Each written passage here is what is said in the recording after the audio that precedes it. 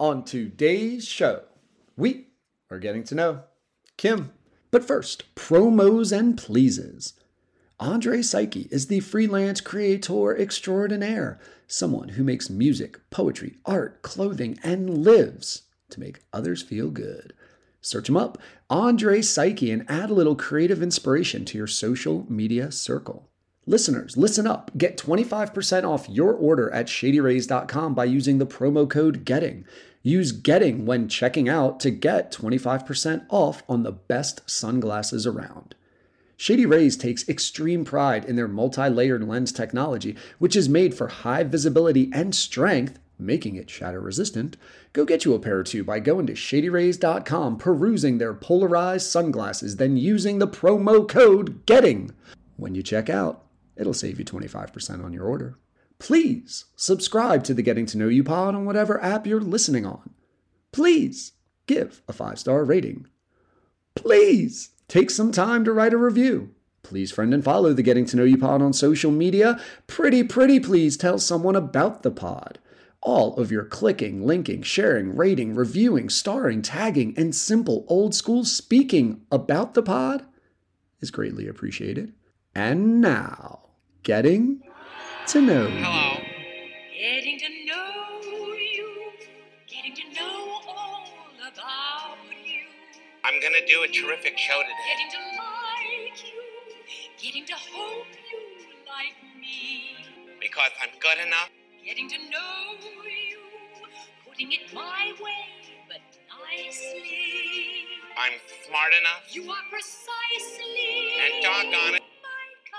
And Kim and I had a 5-minute conversation about facial hair and his mustache. So thanks, Kim, for coming on. And maybe we'll get back into that. But letting people get to know you. And actually, one of your cool inventions, which I'm super curious about the whole like genesis and creation of, man. So yeah, thanks for hammering out some time for us. I appreciate it. Yeah, thanks, Sean, for having me. This is, I wasn't expecting when you reached out. I was like, what? That was just a comment on Instagram I made, and all of a sudden you reached out. Now I've got fanboys. Yeah, like what is going on? Yeah, and it's funny. A lot of people try to reply back as a test. I feel like a validity test of, oh yeah, sure. What was my comment? Or like, what was the comment that caught your interest? And basically what I do is I grab lunch on like a Saturday at a bar and grab a drink. And while I have the drink, I just scroll through different like podcast people's Instagrams. And if someone leaves a comment, I'm like, fuck it, man, that looks kind of cool. Let me see if they'll come on. I fire like 30 of those things off just to see what happens. So I never remember usually what people say or what people left. Sure. No, that was, that's a, that's a great idea. I love it. Yeah. I don't even remember. Business of learning. Do you remember who you posted under? I don't remember the actual page, but I do remember the video. And, it was one of those like motivational videos that somebody was interviewing. Actually, it was a Rick Roll. Is that his name? Okay. Yeah. He was interviewing somebody, but then somebody had stole it and then put it on their page. But that video, because I'm still getting like notifications, a month later that people are liking the comment. And that video, for this page went viral, if you will. It's like 1.5 million views or something. But so anyway, so I'm still getting dinged for people liking the comment. I'm like, what? How is this even still relevant right now? But anyway, that's what it was. And this gal quote was about the theory of thirds or something is what she called it. And it was like her as an Olympic weightlifter, her coach had told her, a third of the time you're going to be good, a third of the time you're going to be like, I think, okay. And then a third of the time it's bad. And I think I had been having a shitty week with the business. And it was like, oh, I just wrote, yeah, this is exactly what, as a small business owner, this is exactly what I need to hear today. And anyway, and then, whatever, as Instagram and social media goes, the next thing everybody's like, ding, ding, ding, like. And then a few comments and different things like that. But then I did go back and actually find the real Rick Roll interview, and and try to give it some love on that one as well. Gotcha. That makes sense then, with the whole barbell rescue aspect, that you'd be commenting under something like that, under a post like that. Yeah, it's I always I find it tricky for whatever reason. Maybe it's because I didn't ever want to be on social media or anything like that. Do I answer when I'm on Barbell Rescue as Barbell Rescue? Do I answer like in first person, third person? Like, who am I responding as? Like, do I answer as the business owner? Like, what am I supposed to do here? Anyway, so I just said I needed to hear this today, and so. I don't remember your comment, but that does. I could see that resonating because I think a lot of people quit in the suck, and if you expect the suck, then you're like, okay, it'll pass.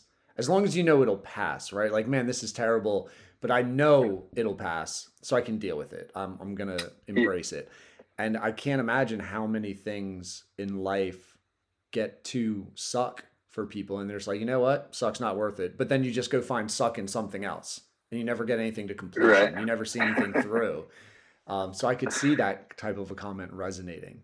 Yeah, I think there was, like in the essentially year that I've been selling the brush. There's been a lot of highs, which I've done more than I could. I thought it would take 3 to 5 years to get to where I'm at right now, as far as like the exposure and stuff like that. But anyway, that week, if I remember right, I think I had just gotten a couple, like, I don't know if it was, shitty emails, shitty comments on social media, like keyboard warriors. And like, I know that they're there, and I know they're going to throw their crap out, but every once in a while, one will just kind of stick a little bit longer, and you're like, God. But yeah, like the whole, small business owner, when they're talking about, just the grind of it, like, even though I love doing this, and this is what I tell myself often, is like, I chose to be the small business owner, and I chose to go down this route. Like, so while there's some stress, I knew that those things were going to come, but some days you just kind of wear on you a little bit longer than others. But you just kind of, thick skin, I guess, if you will.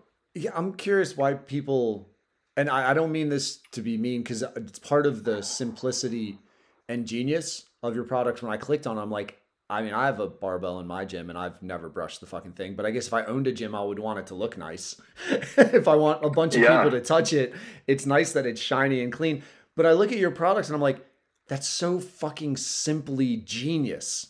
Like the design, it looks so easy. It looks like it works. And I'm like, who the fuck, like, who's going to have a negative comment about that? Or like, what's the negative gripe about a brush that's encapsulated in a circle to clean a barbell? How are we finding negativity in this thing that's like, do you believe bad comments about toothbrushes also? Or are you just like a brush hater? What is wrong with you? Yeah, like they hate all brushes. No, so a lot of the negative comments will be related to like either it's a gimmick, or that I'm just trying to steal money and I'm just trying to be a flash in the pan, that it's a piece of crap, like it's just a generic, like, gee whiz. I don't know, like that's usually the bad stuff, I guess, that comes out, is that I'm trying to just make money off of poor saps, even though I haven't made any money off of this yet. It's like, I'm just trying to steal money from, I'm just trying to rob from the poor, kind of thing, and take advantage of individuals. When in reality, it was all about, when you talk about the simplicity of it, I consider myself kind of a practical guy. And I was like, well, to back up on how it kind of came to be was, when I had about 4 or 5 years left in the military, prior to retirement, I was thinking about what I was going to do afterwards. And I thought I wanted to be a CrossFit gym owner. And anyway, so I was kind of going through the steps to try to figure out, learn more about running my own business, running my own gym, and how I wanted to do it. And there was this chance to potentially buy in on a new gym that was opening up locally. And that really wasn't falling into place. So then I was like, you know what, I'll help you to the owner, and I'll just coach. And so then as this dream of being an owner kind of faded away, I thought, well, maybe there's a practical way I can help gym owners. I've met a ton of gym owners by this time over the 4-ish years that I had been not coaching, but just doing CrossFit in general and then coaching. And anyway, it was as simple as, what's a shitty job in the gym for owners? And then, something I could possibly help with. And then one day, barbell maintenance came up, and like every gym owner that I had talked to said, barbell maintenance. Nobody looked forward to barbell maintenance or barbell cleaning day. And I thought, well, maybe there's a way, maybe there's something there. And I just started going down the rabbit hole. And, it was, why is everybody using a flat brush on a round object? It was like, oh wait, this is your bar. Everybody's using a brush like this. Why don't we wrap something around? So then I went to Google, and like you were saying, like, why has there not been anything else? Why isn't there anything else out there like it? So this was 2017, I think. Oh, wow. It was when the initial, is it 20? I don't know why I can't remember when the idea. I feel like as the inventor, I should really have this locked down in my brain on when the idea came about. I'm starting to question also if you know your children's birthdays. Yeah. I remember one is a guaranteed. The other two, some days I got to think about it. We call it a birthday month in our house. Yeah. We don't really care about the day. I know I got November, August, and May. I know I got that part down. Then I just got to whittle it down based on how they're acting at the time. Exactly. Oh, they're acting like it's coming up. And then what has my wife bought already? I'm like, oh, is that next week?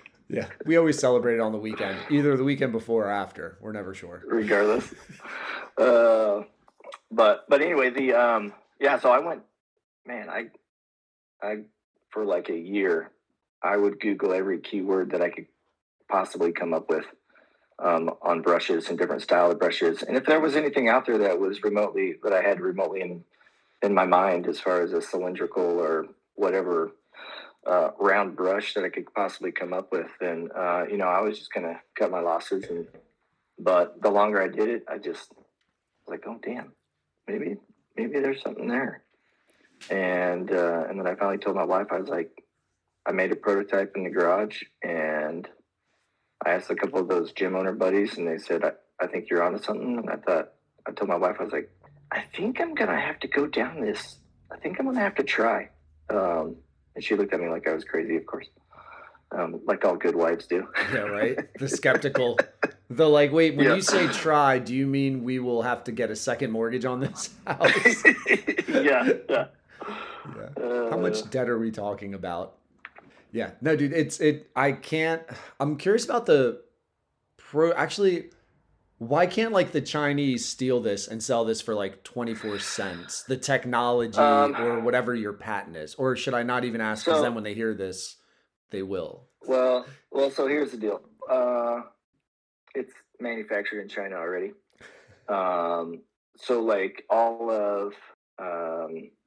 okay, from me, the design team that helped me make it, to the packaging, to my like everybody is in the States, but the manufacturer is overseas. And so like, so the product design, so the product design team, he has his network, especially when it comes to plastic injection molding.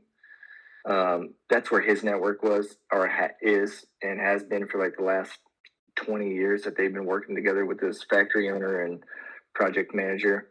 And, they said that, because I was nervous about it. Like I didn't know what I was getting into. And if I haven't said it yet, I'm an operating room nurse by trade. So any sort of product manufacturing, product invention, everything's been learned on the fly. Nice. And so I expressed my concern. I was like, do I need to worry about this? And, he was like, I've worked with him for 15, 20 years with my business. And then a few years prior to that, And he's like, I've never had any products, and we send a lot of products to them to build. And he's like, I've never had one, any sort of like patent infringement on it. That's not to say it won't happen or it can't happen. I just, from day one, I've just said at some point it's going to be knocked off, and I just need to get out in front as many people as possible and to have a good reputation as possible, prove all the validity, and just say, okay, once the knockoffs do come, then at that point, I'm the original, and then I just have to tout it that way and know that they're going to come. Anyway, we filled out the paperwork, an NDA or an NNN for China, for them to sign, and non-disclosure and non-compete, and I don't remember what the third one is. But anyway, so we filled out the paperwork. It's there. Now it's like, even with the patent itself, I got it to kind of prove that, hey, I'm trying to do this officially.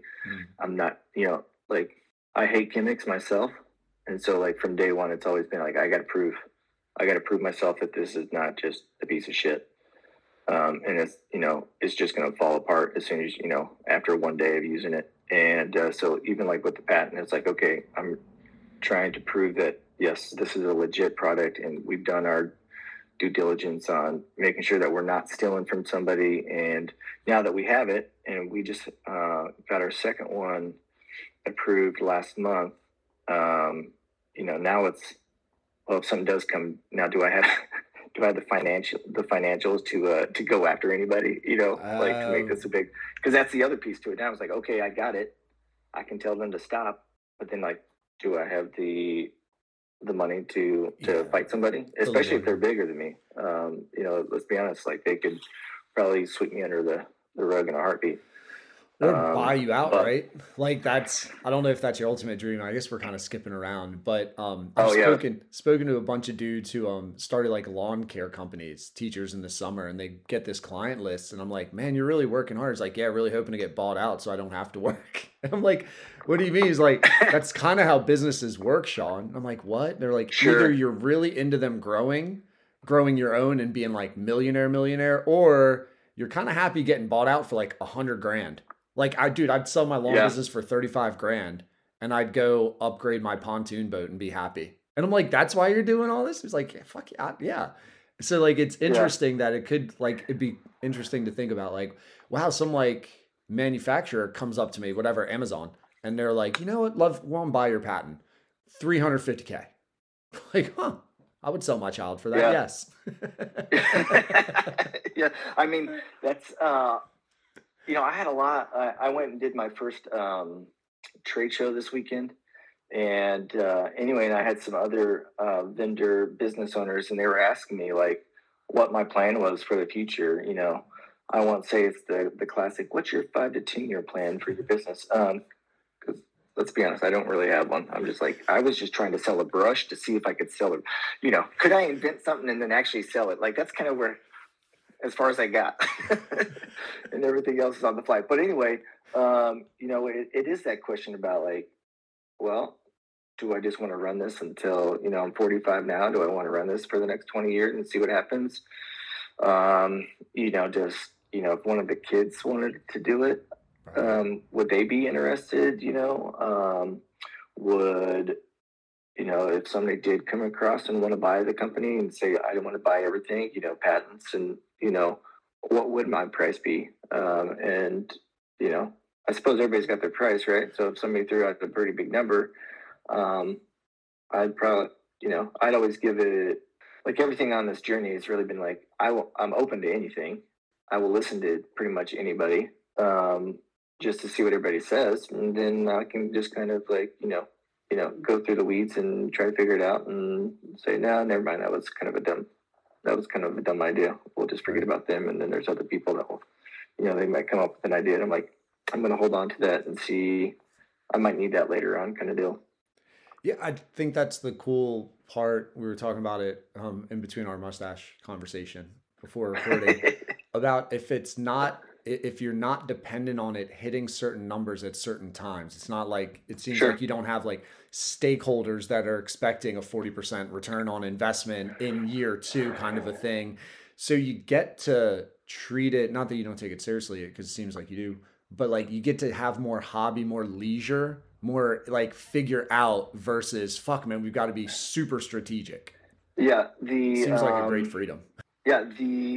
The power of having being retired from the military and then having a part-time job in the nursing world that's always in demand.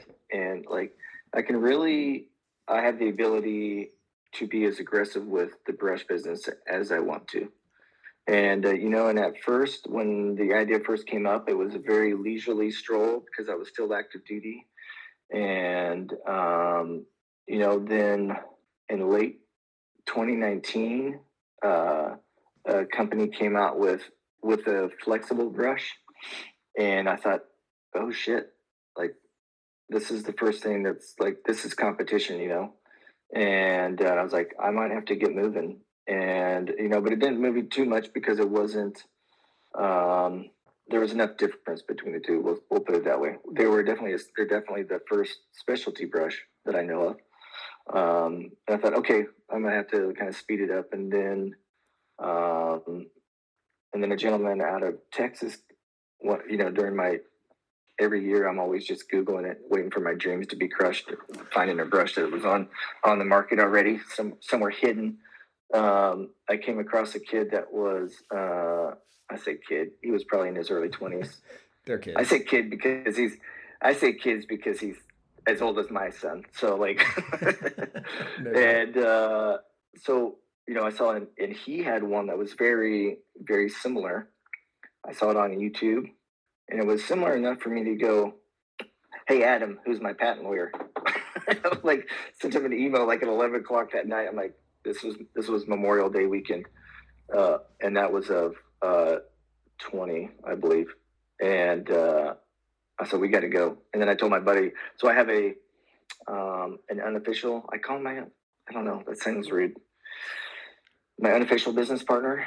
I say unofficial because he doesn't, he's been he's been a very close friend and a reliable second set of eyes. And as we met in the military back in 2005, we were stationed together for about a year.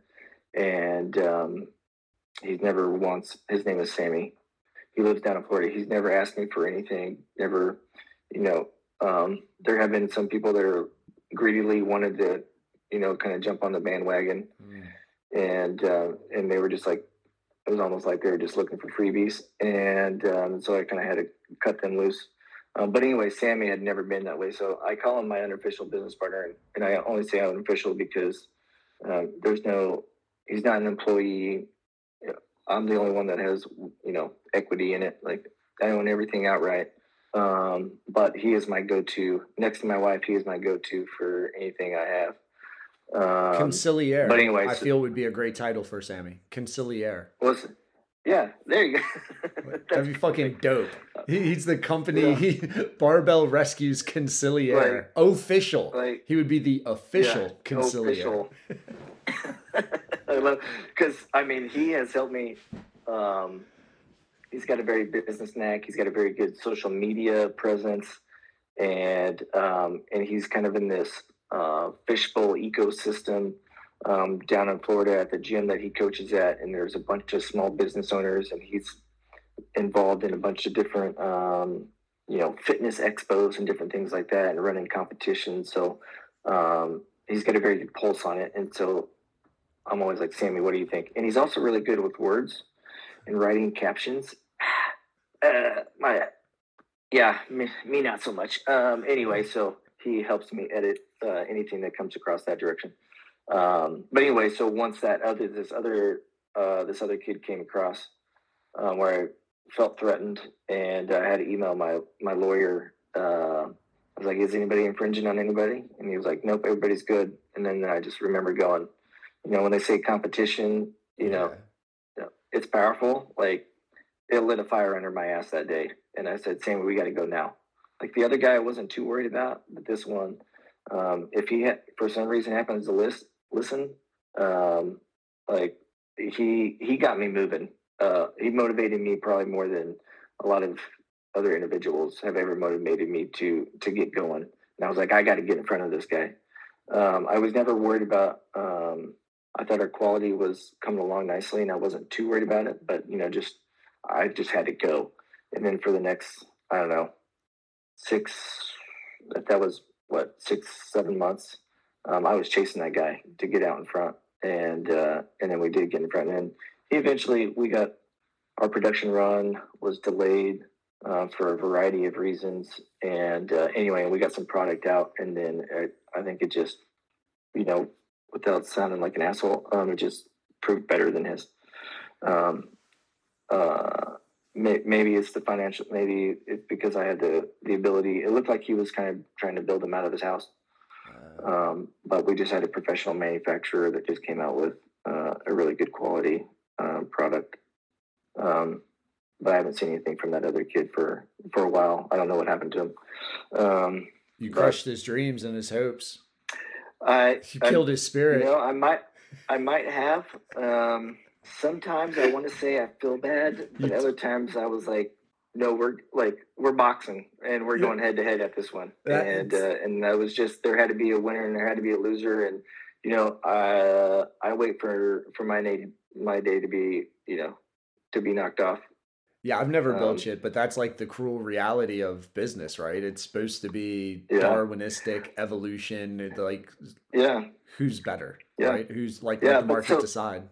Yeah, well, so and the other part of that really is like, as much as I say that, yes, I was chasing him, and yes, he was my direct competition. Like, I still feel like the fitness arena is still, like, it's so big. Like, even if you went to, like, say, like at this gym convention, home gym convention I was at this weekend, like, there was for the 30 vendors, it was first annual home gym con is what it was called. There was 30 vendors there, and there probably had to be, probably 4 or 5 like manufacturers that made their own rigs, squat rigs and racks and different things like that. So like, and they all seem like, I don't know how they're all doing, but there's room in there for everybody, and there would have been, just like there's rooms for a million different chair manufacturers. There's room for all of us, but doesn't mean I'm not going to go after them. It doesn't mean I don't want to be the best. I had that, like, I don't know. You admire it, right? Like, that kind of is a goal and a mindset that's like revered, idolized. I'm curious, when you say he made you go, what specifically like stepped up, or what does go entail? So like, it was more to be, so, cause that was May of, was that May of 20? No. Oh my gosh. My mind is awful right now. My memory. It was definitely Memorial Day weekend, cause it was the Monday of Memorial Day weekend. Was it 21 or 20? I feel like in 20, we like in March of 20, we just stopped all. March of 20 would have been the COVID, like I don't know about Alaska, but like Delaware shut down end of like March. Like it was middle of St. Patrick's Day weekends when Delaware shut down of 2020. So Memorial Day would have been that summer where everyone's hoping we can go back outside and kind of be normal. And then our dreams were crushed for the next year and a half. So March of 20, I'm talking like days from giving the green light to start the manufacturing process.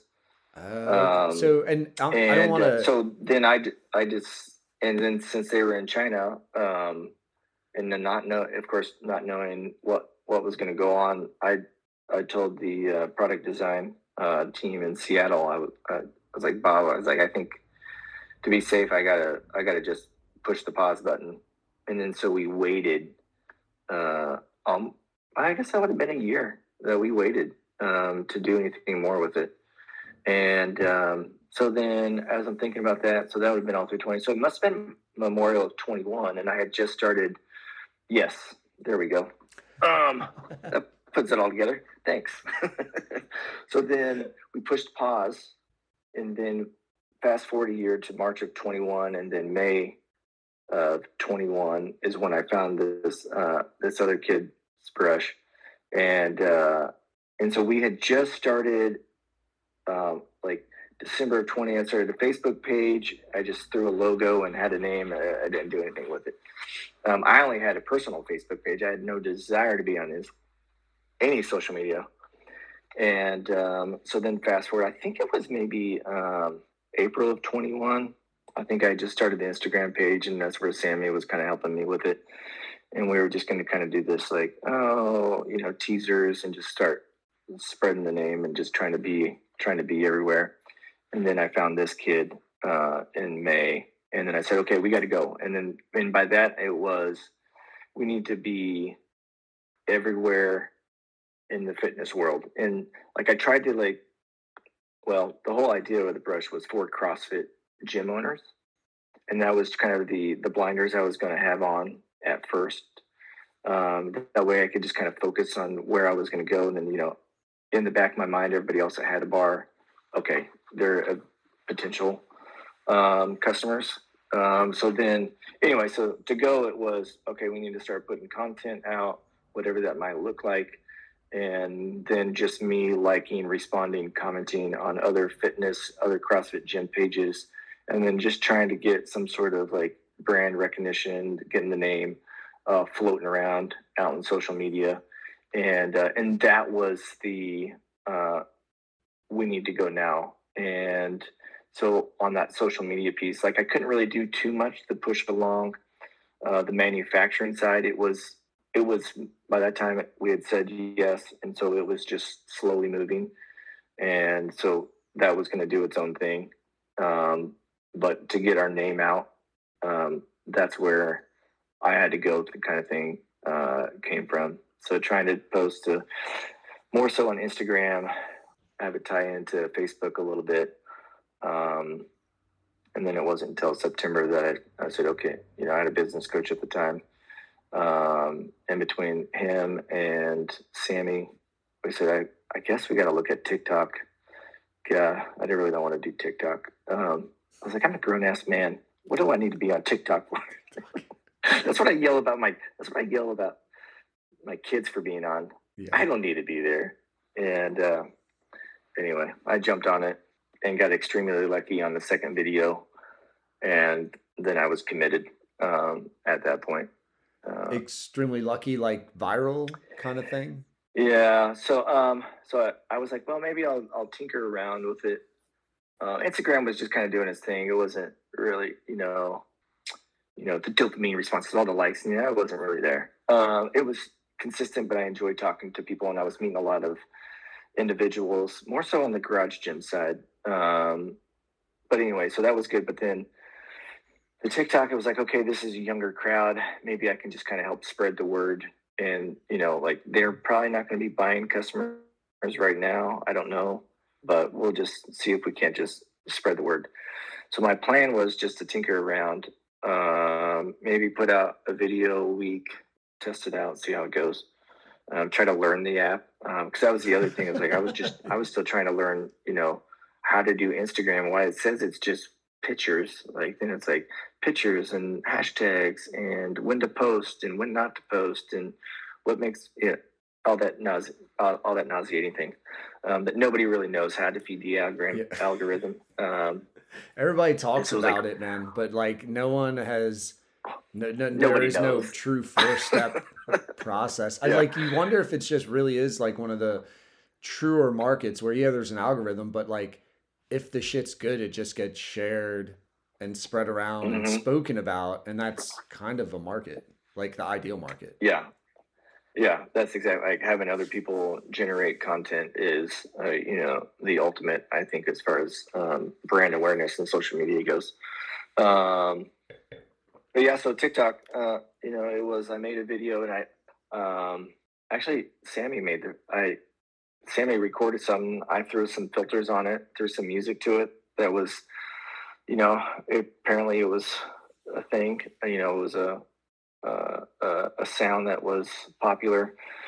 So I made that video, didn't really think too much about it. I made a second one, and I saw this sound. It had like this race car noise on it. It was like, meow.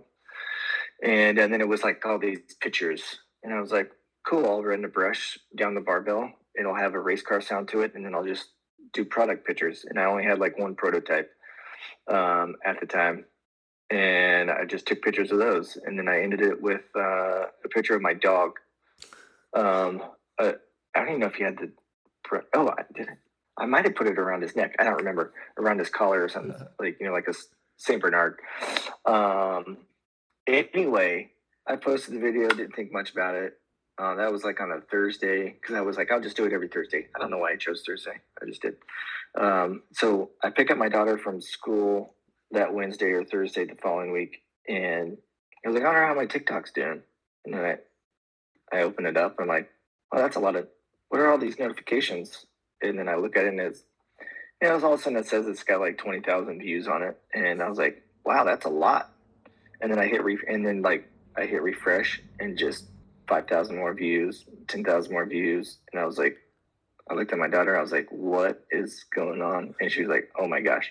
And so we just kept on hitting the refresh and watching it go, and then comments, and I learned a lot about TikTok at that point. It was like all these different like little fads or things that were going on. Like, what is this comment? Like, I did anyway. Well, what do you mean? What is this comment? Like people commenting? Oh, there was comments to like other videos. Like, it was like this guy slapping his credit card and saying buy this kind of deal, and there was like, what's the dog doing? And then there was any like sort of sexual innuendo. It was like it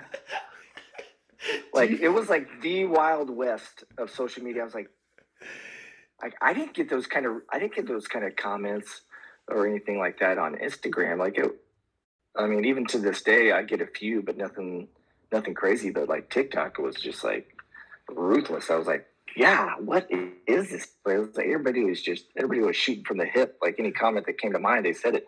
And I'm like, I'm trying to keep this clean. I got like a 14-year-old, 13-year-old daughter. At the time, I was like, what the hell? And anyway, that weekend, I think over a 36-hour period, it got like 1 million views. And I was like, oh, shit, I think I'm committed. And anyway, so then I just started to make a little bit more frequent, where it was like a couple a week. And then early last year, I was like, okay, I'm going to put one to, I'll do one a day. And I ran that for quite a few months. And things kind of tapered off about August of last year. It was hunting season in Alaska. I was hunting caribou and moose, and I didn't have a lot of time. And there was a bunch of other things that were coming up. And then while the exposure that TikTok got, I could never tie it to any sort of revenue. That's what I was. Maybe like one or two. I never ran ads on there, and so maybe it could have. But then things got really the amount of views that those videos were getting towards the end of last year really flipped against me for whatever. I don't know if I got. They always talk about shadow bans and different things where, it was like a few thousand views per video on average. And every once in a while I had one that would spike up, 50, 100. There were multiples that had, a couple million views and stuff like that. So, that's cool. But anyway, things like flipped where it was like, I was only getting a couple hundred views. And I was like, what the hell?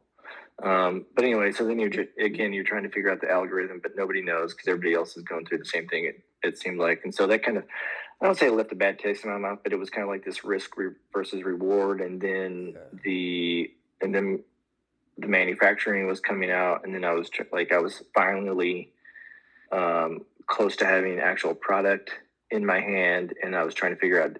I mean, the good thing was I found a distribution center contacted me after that video and said, hey, what are you doing about distribution? And I said, well, I'm not selling it from Alaska. I'm not shipping it from Alaska. That's going to cost an arm and a leg. My little sister in Kansas, I was going to have her do it out of her garage, and she was willing. And then this distribution company came along. So I like to tell my sister that I fired her before she even worked. She actually reminds me of it often. She's like, "You fired me. I didn't even get a chance to prove myself." You are a ruthless business owner. Yeah. Just putting young men out of business, firing family members.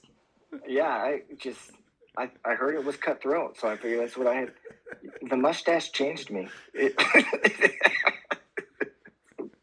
turned me into, I'm like White Earp. All about quick draws. There's a new sheriff in town, buddy. I'm coming in hot. Anyway. So, but yeah. Then I just kind of phased out. It really within the last week I started putting out a couple more videos on TikTok, but a lot of things I don't. So you were TikToking like prior to having a ton of product to sell?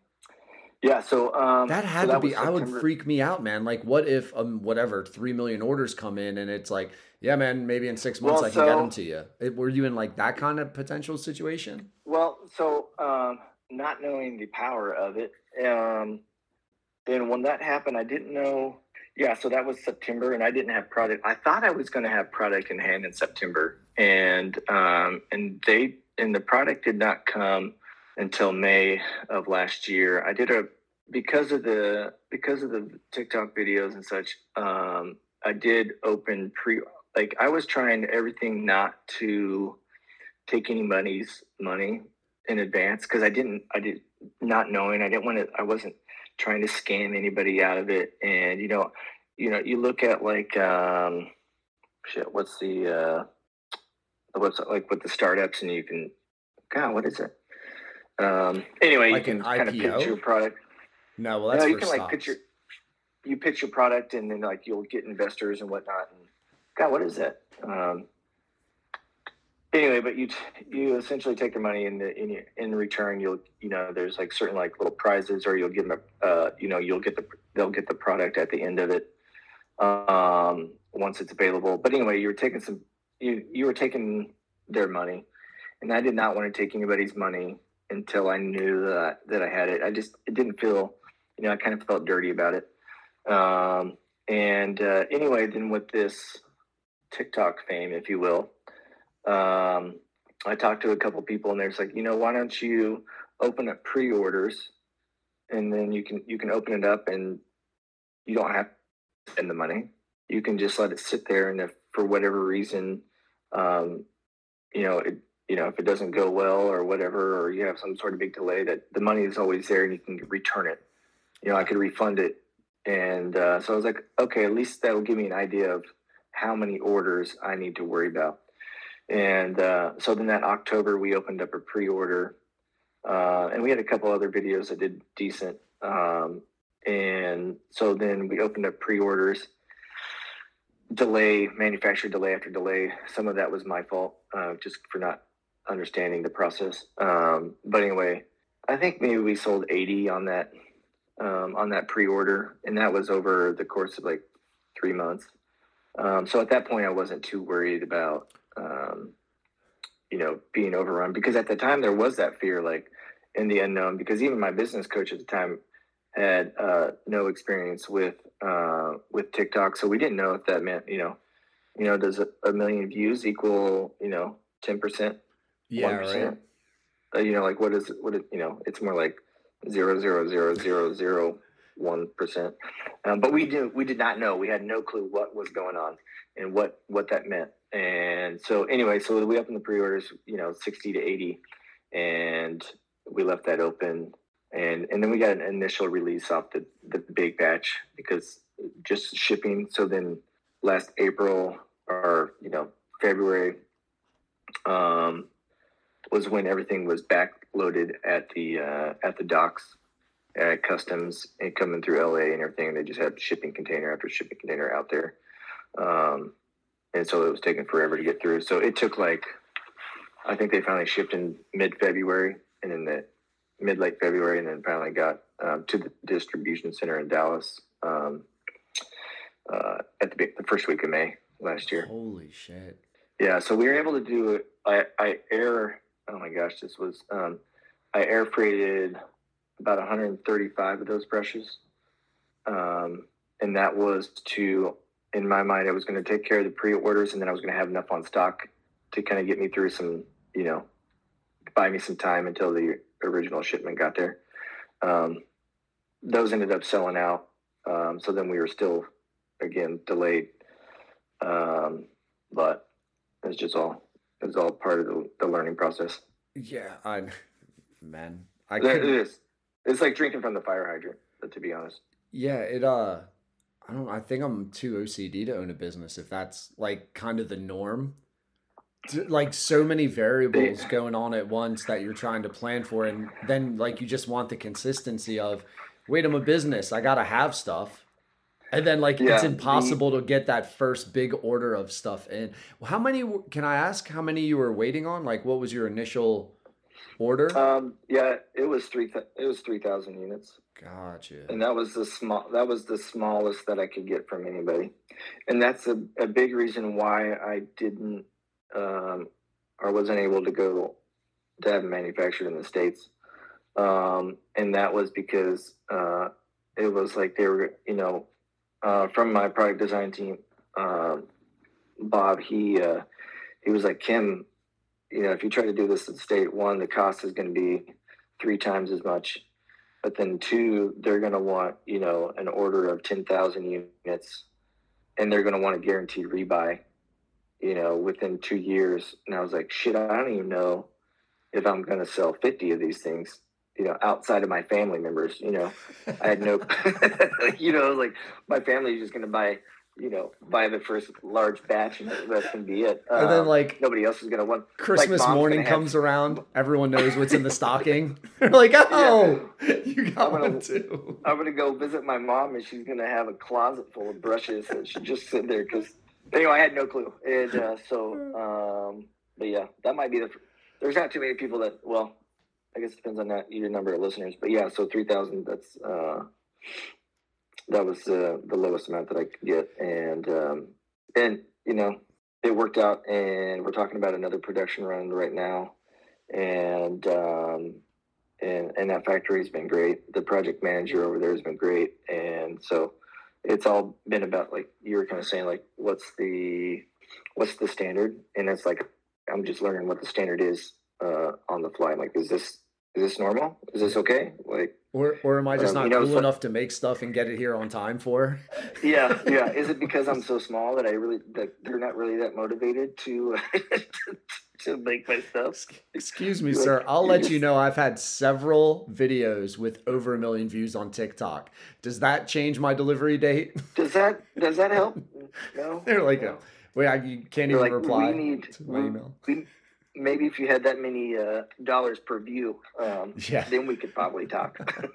We might bump you up like a month. Yeah, right. Man, dude, 3,000. I don't even know what number I was thinking when I think freight and cargo. But like 3,000 is like, that's a lot if you're just trying to get rid of stuff. Like you think of 10, you're like, oh, 10, that's no big deal. 100. Oh, okay, cool. We'll do 300 10 times. And you're like, whoa. Yeah. That is daunting when you're starting up and like don't have anything to go off of. A franchise, I can get it, that's known. But if it's brand new, that's a lot of product to move. Yeah, I just had a lot of I guess hopes and well wishes that it was, I hope this does well, and hope you do good. I think this will be good, but you don't really know until you're actually selling them and hustling it.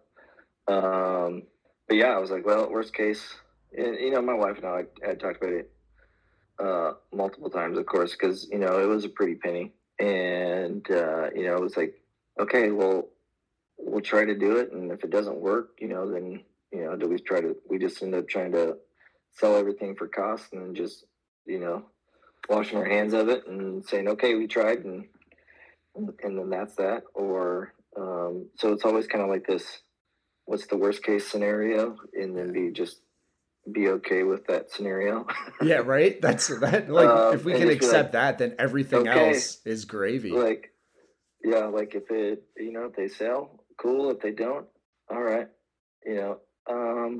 Kind of like I mentioned before, like yes, the idea of running a business is to make money. Like you want to support yourself, you want to support your family and all that other jazz. But I won't say that was that's not the overall drive of it. A lot of it's, starting from the ground up and just trying something completely out of your wheelhouse and trying, I met a guy that was a principal not too long ago. Actually, it was my son's principal. I never talked to him until a couple weeks ago, but he had mentioned about how I think he's a year older than me, and how he, at 40, he decided he wanted to kind of reinvent himself and do something different. I was like, Soul patch? yeah. No, no, he became an administrator, but it's like, he was like, usually I used to just be the kids, but then I wanted to soul patch. For you, it was the mustache. For him, it's like soul patch. For me, it was mutton mustache. chops. Yeah, hilarious.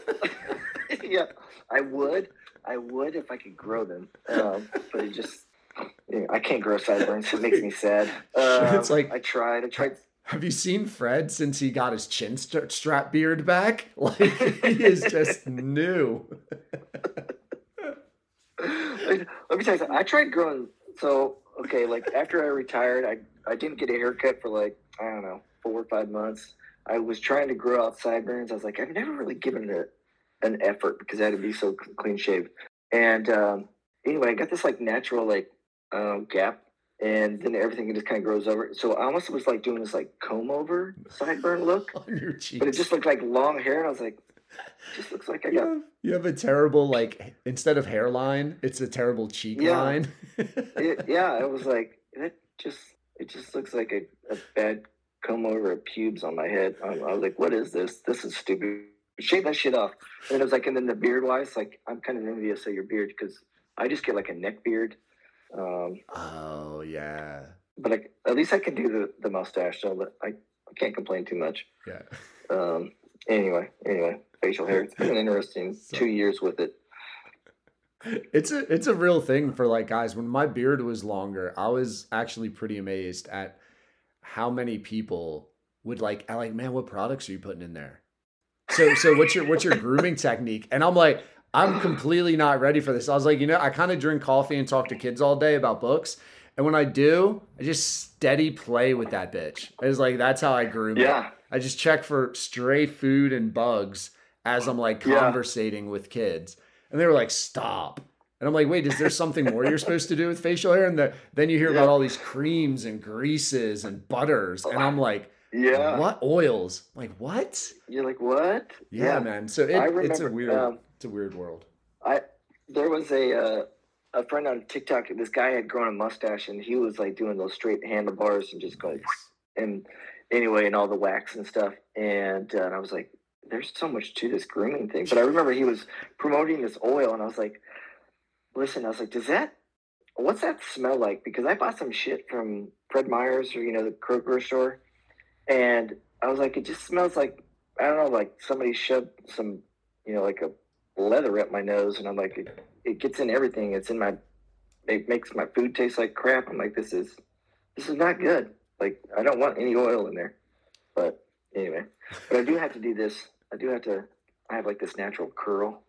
So I got it, like this one will want to curl and this one will go down. And I'm just like, anyway. Yeah. I don't know what it's called when you grab hair and like manipulate it down.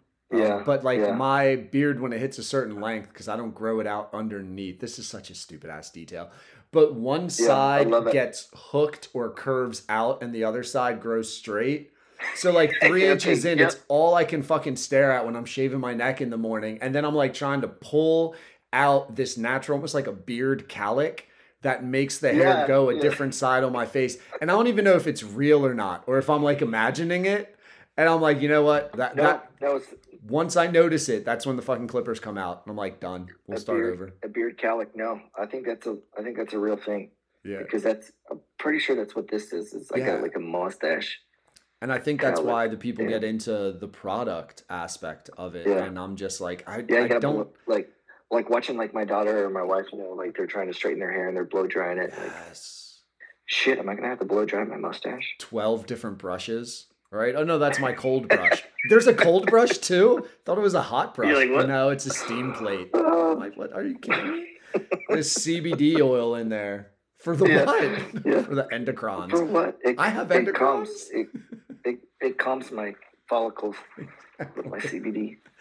I've found out through 23andMe that my DNA, I've actually suffered trauma that affects my hair growing. So what this does, it goes to the cannabinoid system and allows me to maintain my inner peace.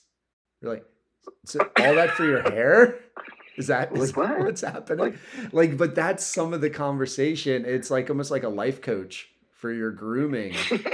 And you're like, this is too much. It just I don't even want people to come at me with those conversations. So that's why I got rid of my beard. I was like, I'm uncomfortable meeting new people and this being the starter. That's funny.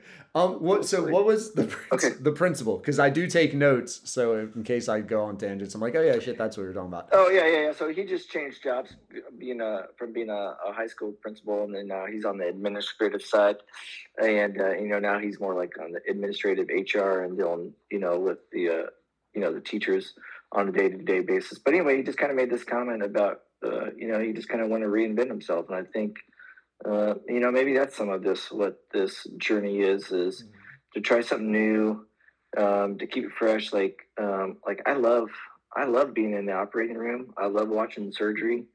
I could do it until the day I die, but it's like, I don't want to sound like a bad nurse, but it's kind of like on autopilot, and then this gives me something to I got to think about it and I can try to plan for. And then there's, the excitement of it being new, and then the excitement of meeting new people. And, there's the rush when a 5-star review comes in on the website and I'm like, all right, they get it. And, the validation on my, that yes, I made a good product. And, just kind of, maybe that's, I point back that direction because it's where my daughter's room is. But, it's like, maybe it's shown that my 3 kids that you can really do anything you want to at any stage in life. You're not just because you're doing something at 20 doesn't mean you're locked into it for life.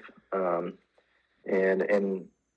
that small business or entrepreneur or business owner like bug has always kind of been there, and this is finally me. I finally got the chance to do it. So it is a little bit. I do wonder.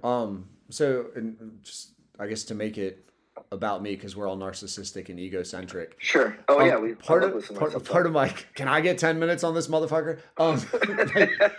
But to double on that point, part of when the pandemic hits, I start the podcast and I had this idea, and I'm like, man, this is gonna be fucking stupid. I'll kill time with it. But then I get into kind of like researching it, and some of the OGs like Joe Rogan, I think, started his podcast at 40.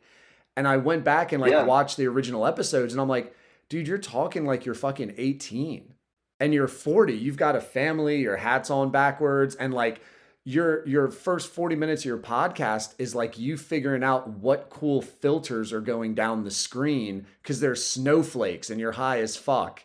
And talk about like your barbell rescue thing, not to make it super dirty with like sexual innuendos. One of his first approaches for advertising was the fleshlight. Oh, yeah. I didn't know that was a thing until... Yeah, dude, right?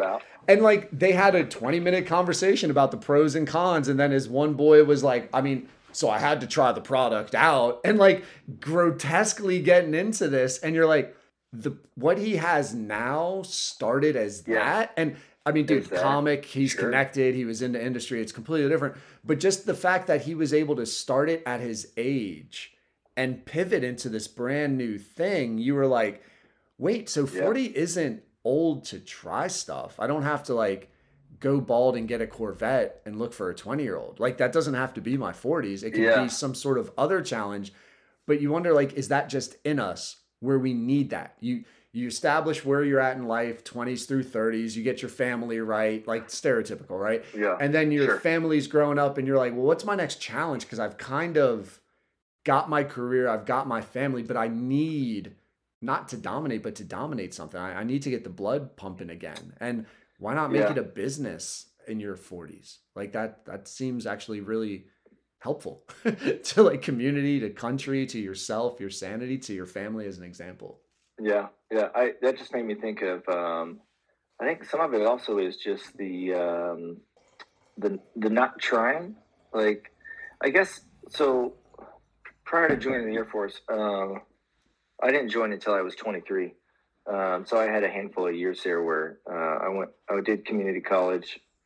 I was on the 3-year associate's degree plan. I just didn't know what I was going to major in. And anyway, I met this girl who's now my wife. I happened to get her, we got pregnant, but then we got married. And anyway, and then so like I kind of had some, life prior to, but I remember seeing, there was this job that I worked at this sign shop, and really I was just putting stickers on whatever they told me to put the stickers on, right? Because you told me. Why'd you put the stickers on there? Because you told me to, drill sergeant. That kind of thing. And why are you standing here? Because you didn't tell me to leave. Because you told me to man this machine right here, and here I am. I'm waiting for the next job to come through.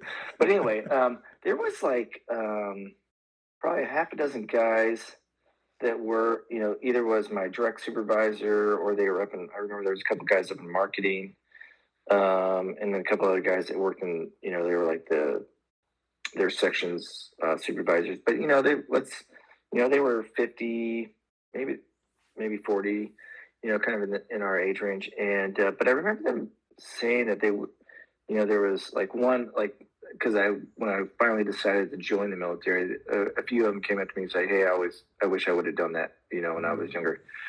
And so I think that, and then, my dad, he worked in a factory for 40-something years. And so I watched that. And I know that he had this desire to be like a football coach at one point. And then, he started that, got married, all 4 of us kids came like that. And then, then he's just in the grind of raising kids. And so I always saw these kind of like people either say it or not, just kind of seeing them like not try, or not just to make the leap. And I think that's always just kind of stuck in where it was like, like with this, like I saw a couple. I'm far from a serial inventor. Like I've had like a couple ideas I thought I should go after, but then never did. Until when this one came about, and there was a little validation from a couple of friends, and I finally, it was like, I think I got to do this, because if I don't, I'm going to be more mad at myself for not trying than if I fail. Like if I completely fail, it's easy to say right now because things are going pretty decent. But even if it, and I've had early, the early success makes it a lot more palatable. I'd still be more pissed off at myself if I didn't at least try. And then now seeing other people, having seen a couple other brushes come about, and then being like, damn it, I should have tried.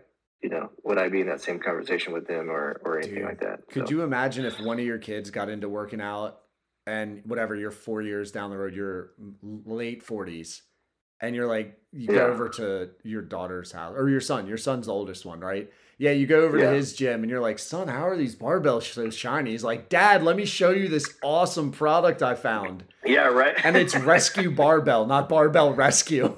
And you're like, you're like, son of a... And then I look over at my prototype on the garage and go, I would have been angry. Yeah, no, like, I think that's awesome. Because you're right. Like, it is a weird reason why not. You get distracted by something. I know for like me, a lot of it's like, fuck, do I need 3 hours of Netflix today? Like, could I have a more productive Saturday? Like, can I find the gaps in my life where I'm tired, but I can still be productive instead of getting the excuse of, and just pissing away the time. It's I don't know what it is, but it seems to, whatever it is, it gets a lot of people's ambition. Mm-hmm. Mm-hmm. Yeah, I don't, maybe this is me stretching this out a little too much. And, some people like to try to make their I don't know, maybe try to make their life a little bit more meaningful. But like this, like bigger thing, like your mark, like your mark on history kind of deal. Oh yeah. Whether it's how big or small you want it, like maybe, for whatever stupid reason, maybe this is, the first 20 years was my mark, the military, and that was that. But then this is the next stage and the next mark. Maybe I want to try to, outlive my physical life. Yeah, Kind of right. And, maybe that gives me a sense of peace. And I don't know. Can I correlate that to inventing a brush? I don't know, but maybe there's something. Maybe there's something in there where it's like, maybe that will outlive me. I never got the story, Kim, about actually like the invention, the process, like I'm picturing you in the garage late at night, just I don't know, like screwing with stuff. So can you take me to the Yeah. prototype and like hey, this is my first step, the decision. Yeah. Once the idea of gosh, this has been a while since I thought of this. But like once the idea of why don't we have a brush that wraps around, or is 360 degrees, and that whole ordeal. Besides like looking up, on the internet and trying to find a variety of brushes that were out there, I came across the Flex, because this was before the 2019. So October 2019 is Hybrid Athletics. They came out with one that's like this flexible brush. But so I found my first patent almost 2 years prior to that.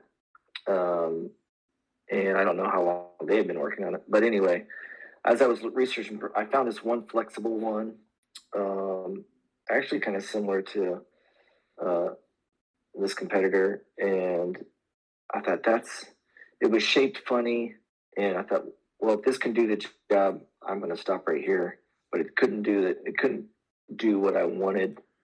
So I bought a couple of them and I cut them up. And I thought, okay, maybe I can put this like on some sort of like a C clamp of sorts. It'll be on a hinge. And I thought maybe I can make him, like the true American dream entrepreneur. Like, I am going to manufacture these in my garage. Maybe I can find something that's already been made and I can just piece them all together. And I thought, okay, maybe could I do this out of PVC pipe? And I could never find one that was the right size, that would fit snugly. And then I remember walking around the grocery store looking at cylindrical items that I could cut up, because I had looked all over my garage. I was like, PVC pipe's not working. This isn't, nothing's working. I even forgot about this. I even tried to carve one out of wood just to prove my point. And anyway, it snapped in half. Like, I made it too thin on one side. It's like, anyway, I was like, that was a lot of effort. And nothing like wasted effort. It was like trying to manifest a vision. I'm gonna whittle this thing like Grandpa sitting on a front porch. But anyway, so I tried carving one out of wood, and then one day I found a water bottle in the house, and because everybody's got like a bazillion water bottles, and it was like a perfect cylinder, and I went, this is it. Okay. I went to the table, saw it, chopped it up. My wife was like, what are you doing? I was like, just cutting up this water bottle. Don't worry about it. Inspired. And, leave me alone. Yeah. And so I cut it up, and I was like, okay, I need a hinge. I remember I thought I was going to use like a piano hinge is what it's called. It's like a flexible plastic, kind of like on your Tupperware lids. Yeah. I believe that's called a piano hinge. Or maybe, anyway. That's what I'm going to say it is, and run with it. But anyway, so I remember getting this sample from this company, and I just said, hey, I'm interested in this for a product I'm making. Can I get a sample to see if it will work? Anyway, they were gracious enough to send me like 2 foot of this flexible hinge. I taped that onto the water bottle. I taped in this other brush, this rope brush thing. And I was like, oh, I'd show you on pictures, but, or I'll show you right now, but it's downstairs. Anyway, so I made this in a bunch of duct tape and I put it on the barbell and I went, you cleaned it a couple times. It didn't fit snugly, but it proved the concept. And then that's when I showed it to a couple friends. I was very, tried to keep my cards close because not knowing like, these are my friends, but will they steal the idea? Maybe I don't really have any good friends. If I was worried about them stealing it. No, dude, it's an interesting trust test, man. Like, and I don't know. Yeah. I don't know if it's like a guaranteed millionaire status for stealing the idea, but it is like when you said everybody has a number, like your friend's got a number when they're not going to be your friend. Everyone does kind of have a number. Yeah. So it is a weird trust test to find yourself and think about. Yeah. And so like, as much as you want to talk to your, during all of this time, I was constantly listening to podcasts and YouTubing, because I'd never cleaned a barbell in my life at that point, whether it was cleaning barbells, product invention, how to manufacture, like all of these, I'm just nonstop listening to all these podcasts and reading articles, how to start a small business. Shark Tank, of course, is always on TV. And so it's just constantly trying to learn all the little pieces while I'm just trying to make this little prototype. And then, once those couple friends kind of said, I think you're onto something. I just emailed a couple manufacturers stateside and said, hey, I got this product idea. Would you be interested in it? And, I either got no response or I feel like I had two people actually respond and they just said, you're too early. And then another person said, I think you should talk to this company. And I was like, what do you mean I'm too early? Yeah, I was wondering, too early because you're using like duct tape and you don't have a definite design? So I didn't have like a legit blueprint product. And so that was, what's that? Were they looking for like a blueprint more so than a concept? Yeah, like I think they wanted more of a like an official engineered CAD drawing. Gotcha. Yeah, that's wrong. Okay. You knew the name of it, but that sounds right. That's wrong picture. Yeah, so I went back to as I was listening to all these podcasts and Inventors podcast, and then one day I heard this guy that made a firefighting tool, like to open up doors quicker for firefighters, and anyway, he had given props to this product design company, and I was like, is that what I need? What's a product design company? So I looked this company up. I even emailed that firefighter to say, hey, how was your experience with this guy, with this company? And he gave them rave reviews, and I just said, I emailed the product design Pillar Product Design. I emailed them and I said, hey, I got this idea. I think I should talk to you about it, and how do I get it to become a real product? And kind of from there, away we went. I gave them my little mini elevator pitch, if you will, because that was one thing. I was like, everybody's got an elevator pitch. How the hell do I do an elevator? What's an elevator pitch? Damon John from the Shark Tank always talks about an elevator pitch. I'm going to go look that up. Dude, it's really tough. And again, to make it all about me, because that's all I care about, is like when they ask about so what's your podcast? I'm still like, I just message random people I find through Instagram comments and get to know them about their life. And I'm like, I guess that is my elevator pitch. But what is the podcast? I'm like, I just do long form conversations that I post unedited as I get to know about people. Yeah, but what? Yeah. And I'm like, I don't know what genre it is. Like when I list this thing, I think it's under like society and culture. I'm not analyzing society and culture. I still don't have a name for it. It's like, not any kind of genre. I'll have a stripper on here, and I'll have politicians on here, and then I'll have inventors like you. I'll have rappers on here. It's just this weird homogenous Anybody who's foolish enough or desperate enough to come talk to a complete stranger in Delaware comes on the pod. Yeah, That's my elevator pitch. Do you want to talk to me? Anyone who will give me a chance to be a friend. Yeah, that's my pitch. Be my friend? No, because I remember when I was looking after you had sent, I was like, "Who was this guy?" Because up until this time, I think I've only been on 2 or 3 other podcasts, but they've all been in the fitness space, right? And so I knew where they were coming from, so when you reached out, I was like, as I was scrolling through as I was doing my vetting you, I was like, what does this guy talk about? Like, I have no clue. Who's that? He talks. There's no rhyme or reason here. Like, who he's talking to? Like, he just talks to everybody. And anyway, I was like, cool, let's go with it. We'll see what happens. So I knew that this wasn't going to be like a normal, hey, this is how I started my brand, or hey, I'm in the fitness, Yeah. But I guess to go back to the elevator pitch, like, it's a weird thing to figure out how, at least for me, it has been, and it seems like a little bit for you, to like get to the space of, cool, this is my message. Like, this is my brand. This is my 45 seconds, and whoever hears this will completely understand everything I want them to about this really complex idea that I've reduced to here's my 30 seconds, go. Exactly. It's crazy to get it. For me, it's still been hard to get there. Yeah. That was what was weird about going to this trade show this past weekend. And, it was a lot of the vendors and even the spectators, I guess. A lot of them I'd already been talking to for like the last 2 years. I just kept on making jokes that, it was brought up as a way to bring the home gym community together, and for everybody to finally meet face to face. It was kind of like I'm meeting my pen pals finally. And so it was we'll call it a fairly safe place, and, where everybody was going to be, just kind of got the impression that everybody was going to be supporting everybody. And, we're all going to be helping vendors and blah, blah.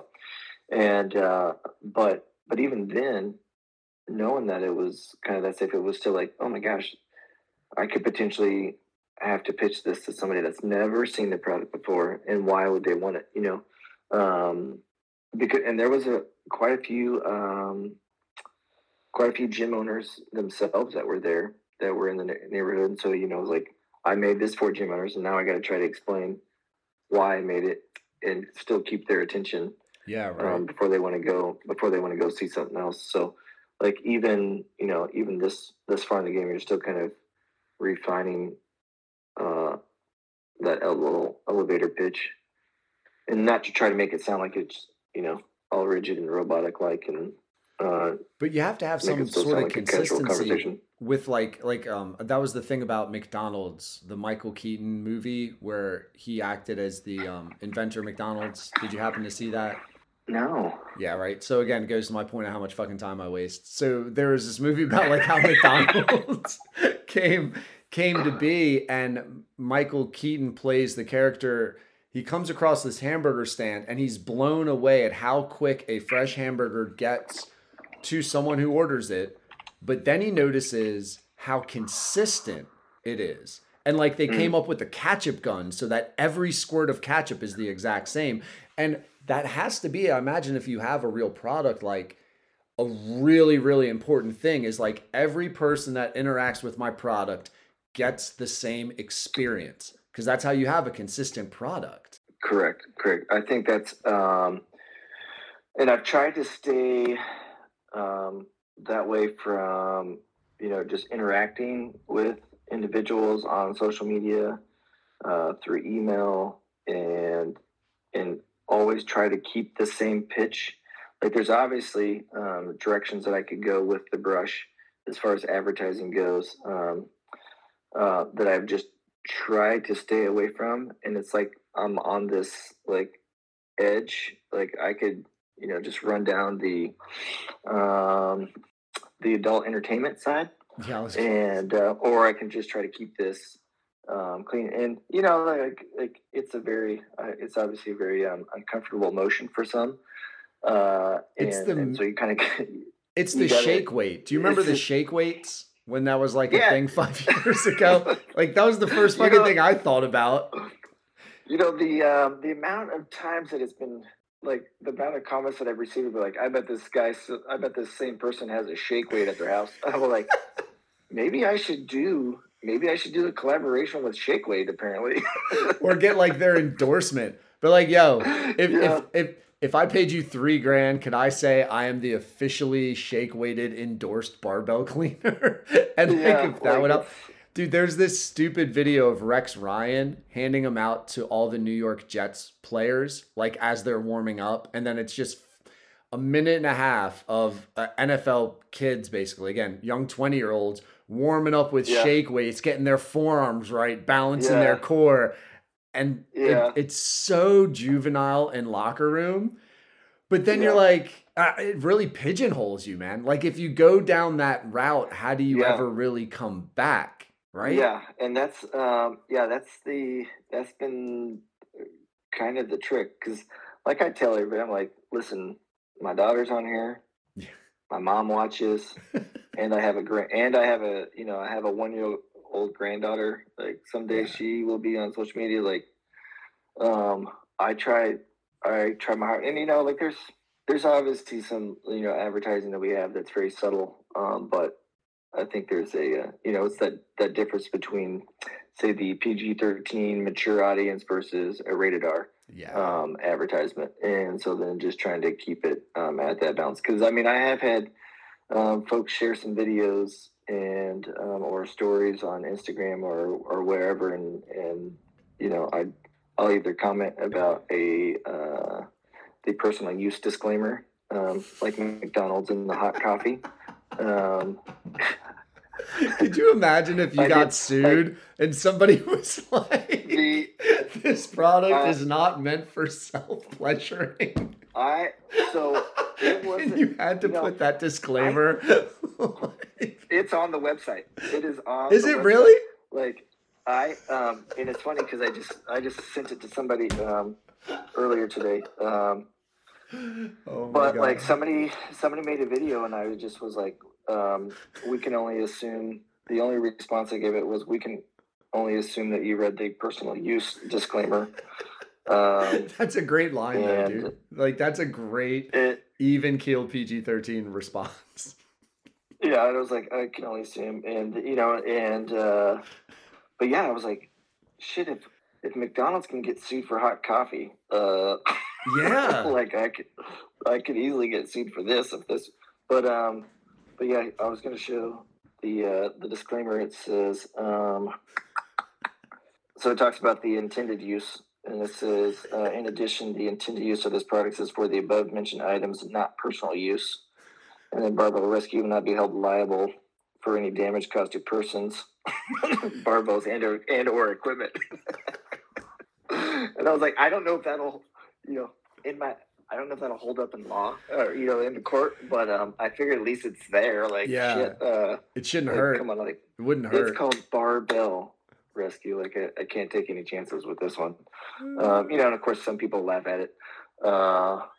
But yeah, so that's awesome that you had to put that on the website. Like, tricky. That you gave it that thought, because it's funny that has to be the concern of an entrepreneur, someone trying to get a business off the ground. It's like, what do we do for the dumbass? And like that, they're like, oh my God, imagine if you went viral because it was like the Barbell Rescue Challenge and some bros were out there just going nuts. And you're like, what the hell? Did you just speak this into existence? God, I hope not.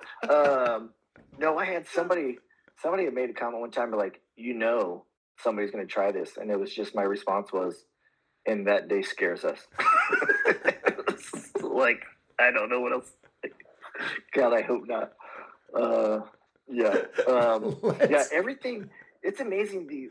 Sometimes the band, like the mental bandwidth that you got to put into some things. You're just like, I got to put this, don't I? Yeah.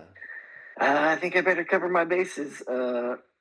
Personal disclaimer. Yeah, and it's not like even a quick, like, it's funny to joke about, but then when it's like a real thing, you're like, no, wait, we actually, like, maybe we need to take 20 minutes and talk this out. And you get what Yeah. conciliary, I'm going to call him Sammy. I think I messed up his name. Yeah. Is it No, Sammy? that's it, Sammy. Yeah, conciliary Sammy. Let's get him, concierge. Let's get him on the line and let's hash this out over lunch. And you're like, Yeah. this is really going to be the topic of our lunch. Wow. Yeah. Do we need to have a personal use disclaimer? Or I think we do. It's awesome.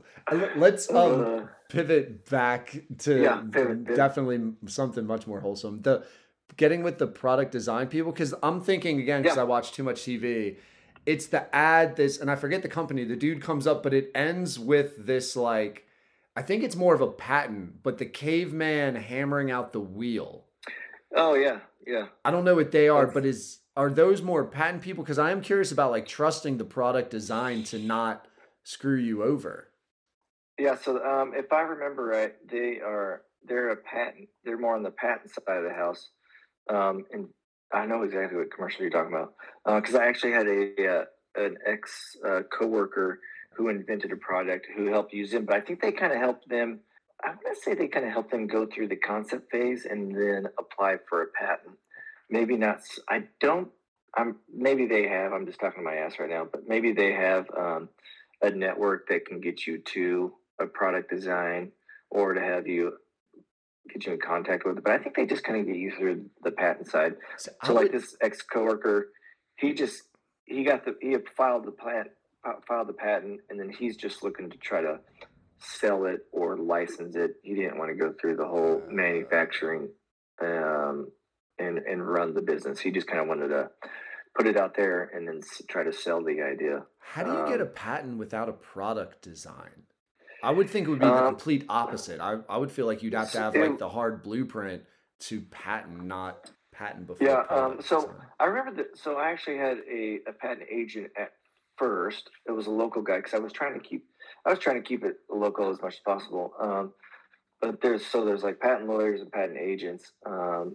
If you want to, I kind of liken it to like in the surgical anesthesia world, you have your nurse anesthetist, and then you have your anesthesiologist.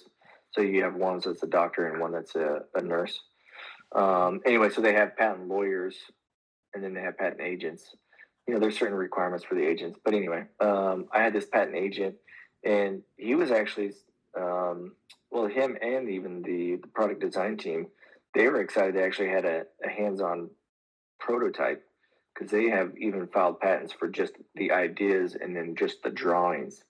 So it's not even a real, a tangible product or prototype. You know, it like literally somebody would just say, "Hey, I drew this up onto my napkin," right? And then they'll try to file it that way, and then they can get the process going. So I guess you don't necessarily need to have it for a patent because you can patent ideas even if it's not a or like. Would it be called would it be fair to call it a tangible product or a producible product? I guess is what I'm thinking about. Like, hey, I have this concept, but I have no idea how to make it. But I want to claim my concept. That's basically what happens first. Yeah, because I remember through the stage, so once I got to the product design side, they had a very structured, like 3 phases to go through. And he did talk about, how was it? Pretty much like, okay, in theory, these will work, but then once you get to the manufacturing side, that may not be feasible. So there could be products that you think of or ideas that you think of, but then once you get to the manufacturing side of the house, you just can't do it.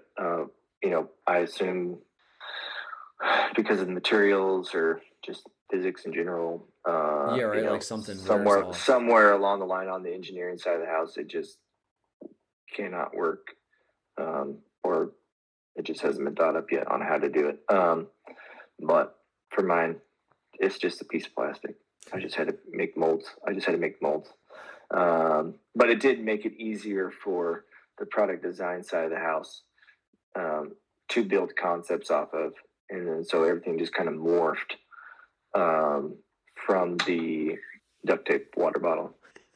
And what'd you call it? Piano hinge? Duct tape water bottle, piano hinge? Yeah, and the sampled piano hinges, right? like Yes. gifted. Yeah. So the other piece to it with the brush was the inserts are replaceable, and some of that had to do with like, okay, from a business standpoint, how do I get a customer to return? And so that was the replacement inserts, is that piece that you buy first, the housing and the inserts. It comes as one. It's kind of expensive, but then now I'm just using replacements as the brush wears out. And so it was like how to get repeat customers. Yeah. I saw that from my wife's side of the house with when we moved up here. She started selling real estate, and it was like how to get referrals and then repeat customers. And it's surprising how many people repeatedly buy properties and houses. But anyway, so you're always just, there's kind of this steady income of repeat customers, and that's what I was trying to get to, dude, as well. So just as a really silly side note, as a teacher, I met this guy who sells insurance. Yeah. Do you know anybody in your life who sells insurance? Yeah, my brother-in-law does to an extent. I never Okay. gone too deep into the weeds with it. But I didn't get too deep, but I'm about to talk about my midlife crisis. They're like, yeah, once you find someone to buy insurance off you once, then like every 6 months you just get a check for them because everybody auto renews. And like there's a commission that gets associated with the person that gets you there. So when you get to like life insurance, when you all these different aspects, and it's like, yeah, then all of a sudden people are like, oh, I got an insurance guy, he'll take care of you. And you just start getting passed around, and it is just you think renting a property is good passive income, start fucking selling insurance property or insurance policies. And I was like, yeah, is that really how that? And then I started thinking about it. I'm like, it makes total sense because they're always coming. Every annual renews, and nobody cares. Mm-hmm. Everybody's like, "Yep, it worked. Cool, yeah. Sign me back up." You might have your one oddball that's like digging into the agreement once a year, but other than that, for the most part, yeah. Yep. Okay. Trips to Cancun. Do I got insurance? Yes. Yeah, but like I would be the business person to be like, I guess maybe I would get to that point. But that's, to me, very smart to think of. Not only do I want a quality product that works and does stuff, but I need to keep people coming back. Yeah. I will say up in, I don't want to come across as like patting myself on the back, but part of it was from my wife as she was learning the real estate side of the house, and then she got really involved in her first. The first office that she worked with, and from the business side of the house. And so, she would do these book clubs and whatnot, and, like executive leadership style books and meetings, and we'll call them masterminds, if you will. But anyway, so as she was getting those books in, she doesn't like to read, but I was reading through all those books. And so giving her talking points for the book club. Pretty much, I was giving her the clip notes 100%, and we've made jokes about that. Here you go. When somebody mentions this, Laura, we read this book, Laura. Remember, I told you about these 5 key points of the book, or the one nugget of gold that was tucked in page 317. And then exactly. Then on the car ride home, you're like, I swear to God, I set you up. Whenever they mention renewable items, you were supposed to say what? Yeah. So I had been reading all those books and just kind of soaking it in. But then, at some point, the classic, now we got to apply it. Yeah. That's really what I've been for the last year. It's all been about, oh shit, I know I've read this, but now I got to actually apply it. Whether it's customer service or just everything that has to go with, the books, all the finance side of the house and how you're going to do that and setting up your business. And okay, I've read about this, but shit, this is a lot harder to do, to actually, put it all together. Yeah, it really seems like when they talk. A million things to juggle. And then when they talk about, experience is, the best teacher kind of deal. holy shit, like that is beyond true. I think you just learn, like, once you start applying it, you just start learning at an exponential rate. I think, the books are good, obviously, but, until you're really applying it and putting it in process and in motion, it's kind of hard to, in my mind, I knew, okay, I got to set up systems. I need automations for emails. I need to have this. But then it was like, once it finally came, it was like, I know I need to do this, but now I got to, how do I set up the automation? Yeah, best way. What's the most efficient way? This one's like a $400 a month company. This is 25 cents per email, or they will only reply to these kind of, like, you start looking into services that produce what you need and making that choice. And you're like, fuck, man, what? I don't, like, you feel inept. How do I even pick? How am I supposed to think to decide what to pick when I don't know what I'll actually need? Like a website platform, like, get your website, just put a landing page out there that says coming soon, and just there you have your web domain, blap, you can get to it when you get to it. But then it was like, well, who the hell do I use? There's a million different platforms out there. Yeah. And I went with one because I was like, I asked my little sister, because she has a photography business. And I'm like, what do you use? And she said, I use this. And I looked at it and I said, cool, that seems like that'll work. It seems pretty user friendly. It worked to an extent. And then once money started rolling in from the pre-orders, all of a sudden there was these fees that I didn't no clue where they come from. And I was like, well, this is stupid. And then I couldn't get anybody to, no customer service to help me. So then I started asking around then I started looking at everybody else's websites, because now all of a sudden this is an issue. And it was like, everybody, what's Shopify? And I talked to a couple of people about that, and then, everybody, it's like, they got, like, they're the most popular one, it seems, for like product-based e-commerce and stuff like that. And everybody kind of talks to them, and anyway, or integrates, all their, a bunch of these, like my distribution center, and then, like they integrate with them, and so it kind of makes everything else seamless. So it's like, oh shit, I thought this one, I paid for a 3-year deal on that first website platform. I used them for maybe a year. And so I just ate the next 2 years. I was like, shit. But I didn't know, because I was just like, I got to go. And I was like, well, that was a mistake. There's a few of those along the line where it's like, damn, that was a $2,000 mistake. Shit, better not do that again. Is this the sister you fired, by the way? The Kansas sister? Yeah. Just cause. Yeah, we just proved it. Gotcha. Yeah, this is why you sent me it. That's exactly right. This is brilliant. I'm going to send her a text right now. You know why I fired you? Hey, guess what?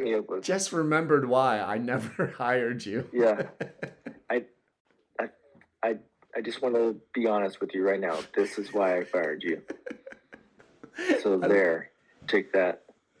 My poor daughter's an only child, but she has a 3-year-old cousin, and I really wonder, because they grow up and they're like doing stuff, like, will that childness, pettiness, like, I can fuck with you, just go on all the way? Because it's so rare to have that relationship of, I can just kind of be an asshole, but I love you vibe with people. Yeah. And like, I don't know, you just speaking about your sister, it's like, it seems pretty clear that you guys like have decent enough relationship to like mess with each other, but have fun messing with each other. And it doesn't seem to get old. Oh, not at all. Not at all. I mean, we've been running that joke for a while. That's just kind of the family in general. Just ask my wife. She hears the same stories 800 times. Gotcha. Yeah, probably more like 8 million times at this point after 20 plus years of marriage. She's heard all the same family jokes. She's like, geez, you guys shut up. It's the same story again. That's why we look to add to it. It's just, it's great. It's great. Yeah, I don't know. I like, it's endearing to me. It almost goes with the, like, I don't know, the coolness of learning about your business is like, to me, that's hella interesting that there's this stupid little sister aspect of what was happening in the moment. Not only did you have the support, but then you kind of got to like throw off the support. And then you get to kind of like blame her for screwing up this Yeah. website decision, even though it's so nice that she's helping you with it. Yeah. It was just like Yeah. this one thing like, hey, I need a website. Oh yeah, do this. Like, that's awesome. Okay, so before, in case any of my other family listens to this, I do have an older sister and a twin brother. No way. They have been helpful as well. It was just that my little sister was not working at the time, and so that's why I offered her the job. And she had a big enough garage for. I was about to say of brushes. I was about to say. Really, it came down to square footage. Yeah. It really came down to what's your warehouse, i.e., your garage, look like? Can I fit 4 pallets in there? Yeah. Okay, good. That's going to be the. No doubt. And by the way, you're just going to let me have that, and maybe I'll be extra nice to you during Christmas. Yeah. Like, please don't charge me for that.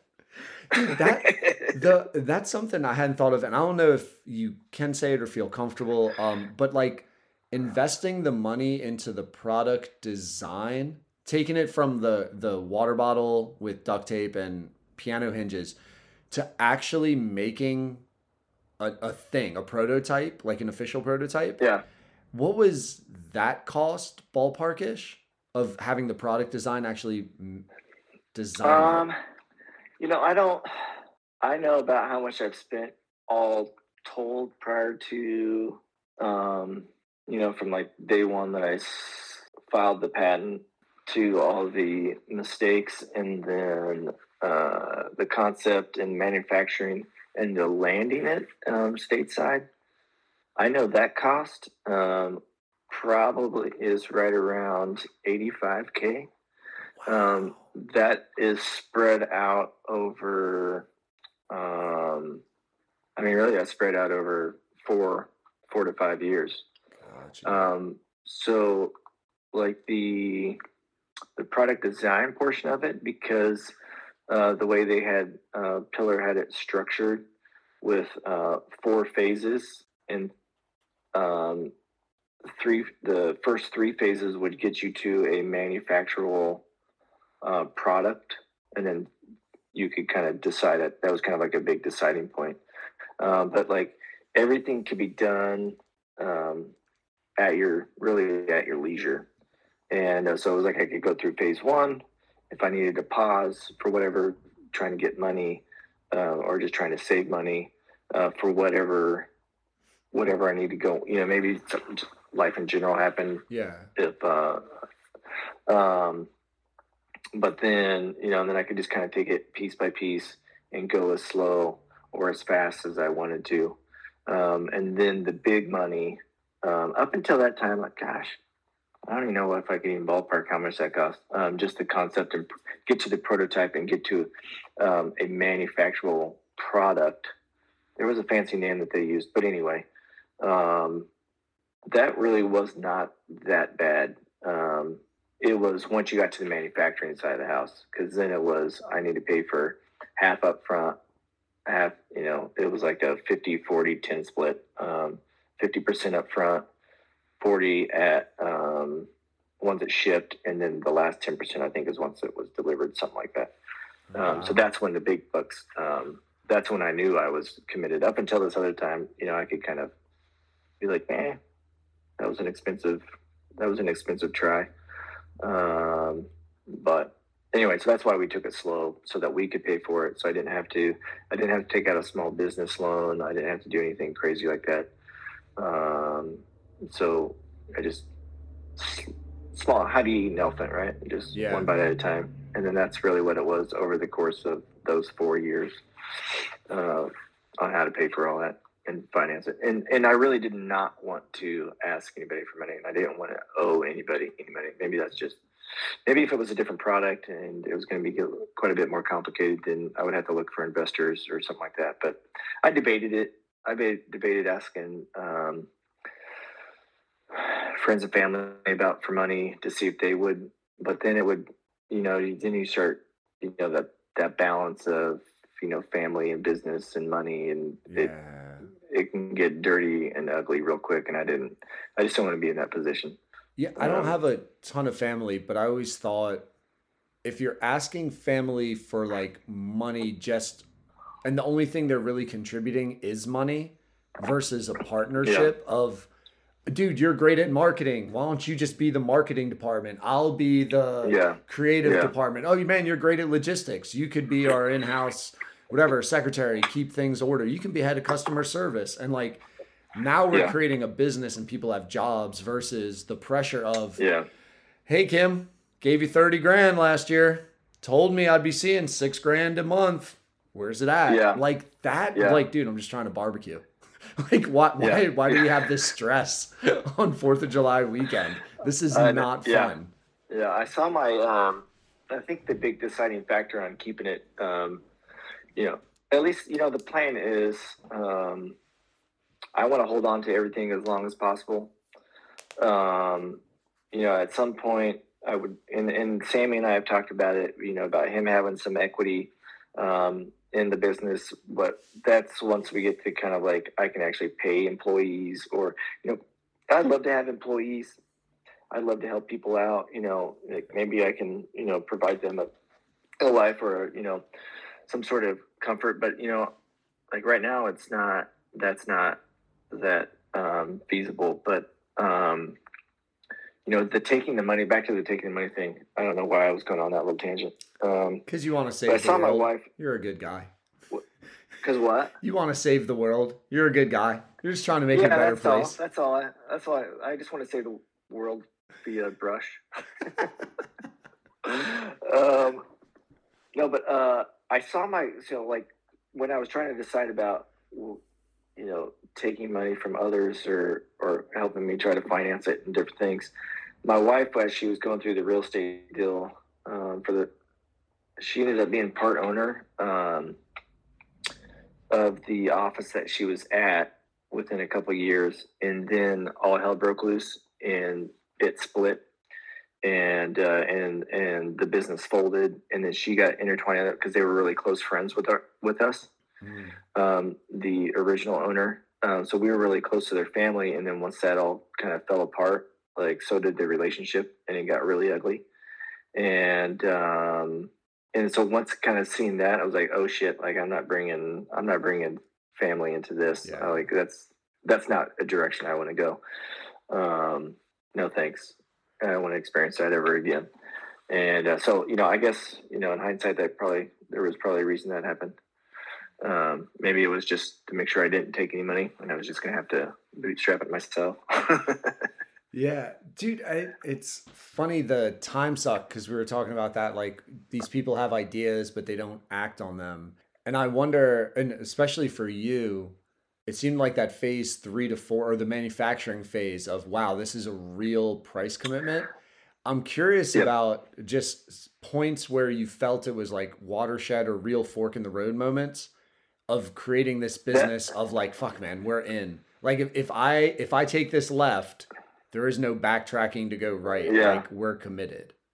Yeah, that between 3 and 4, that's it. Because even the design team, they said, okay, we'll get this to the manufacturer product, and then that's your choice. And he's like, we have people that will decide, the one, they just don't want to do it anymore, or 2, they want to sell the product to somebody, they want to sell the idea to somebody, or they say, yes, I want to run the business and I want to be in charge of that. So that was the moment I said, I'm in. And like up until this time, I was kind of just playing around, just kind of getting my feet wet, right? And but yeah, once we said let's manufacture, I was committed at that point. Was it that quick for you? Like when you decided to manufacture, it was just like you knew right away, or you took a week? I think in the back of my mind, like during all those, phase 1, 2, and 3, that's always kind of, I knew that phase 4 was looming because they even had pitched it to you, like, that it was coming up. And so you're always kind of like, it was in the back of my mind, I guess. And, but I really don't, it was the first time I cut a check, to the factory, I was like, oh shit, like this is this is real. Like up until the time I was like, oh yeah, we can make this decision. And like that, at that point I was like, we're in. Like this train is rolling and there's no stopping it at this point.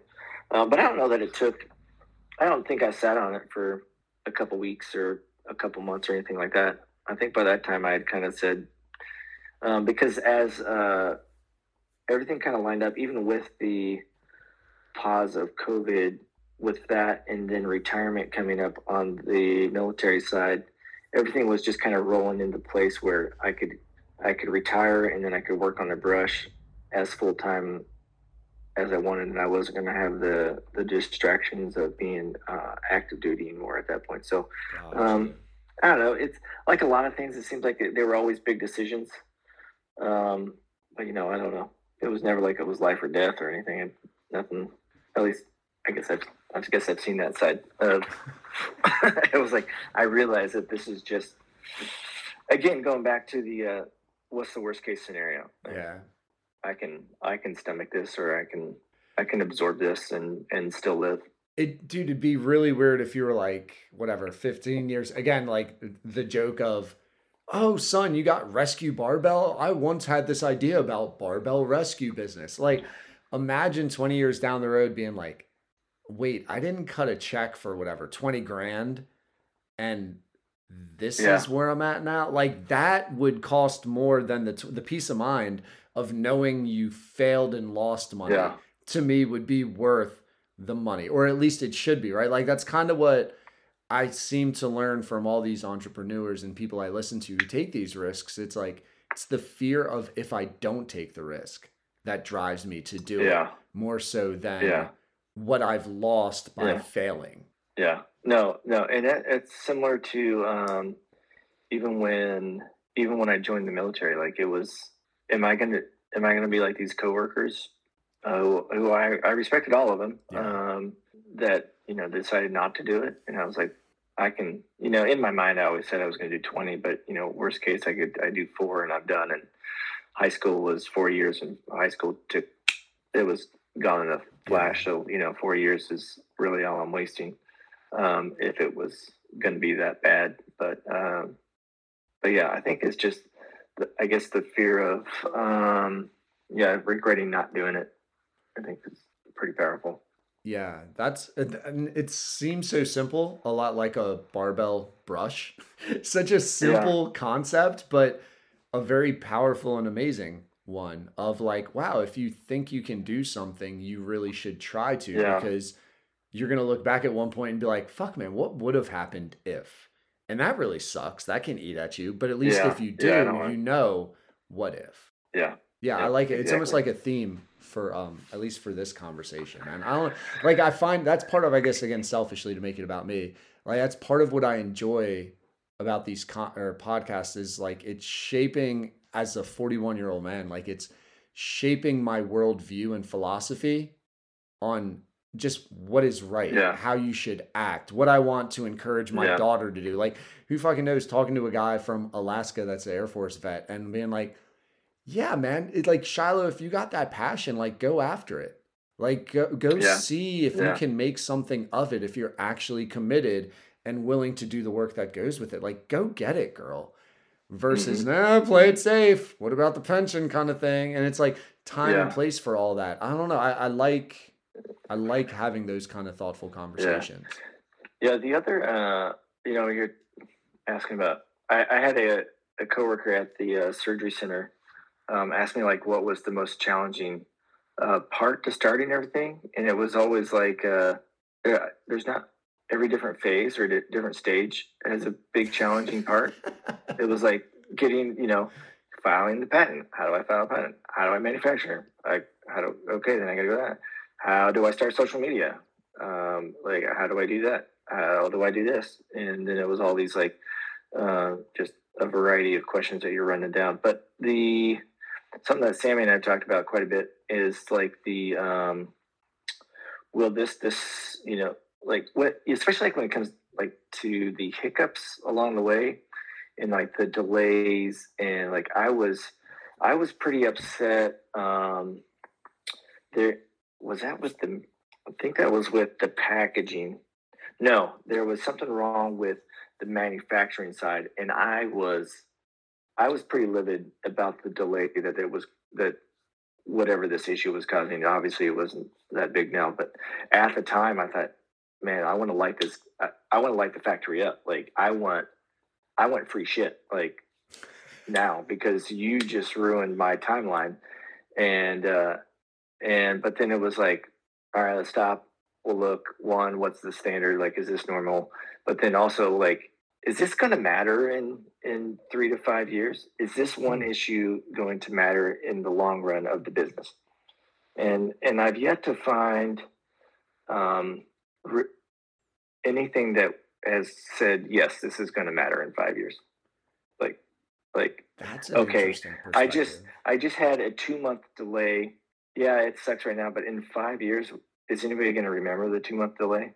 They're going to remember the quality and whatever else, and maybe the excitement of launching, but they're not going to. In the end, a 2-month delay is not going to matter, like in the 5-year scheme of things. And so there's that question comes up a lot. And same thing, like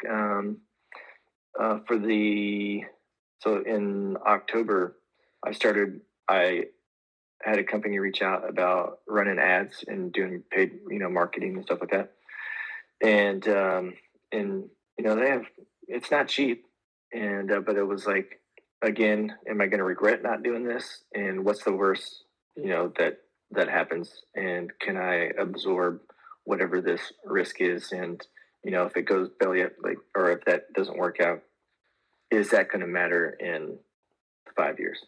It would be just, I took that was a little hiccup, a 3-month hiccup that I just tried, and I just keep rolling with it, and it's worked out so far for the first.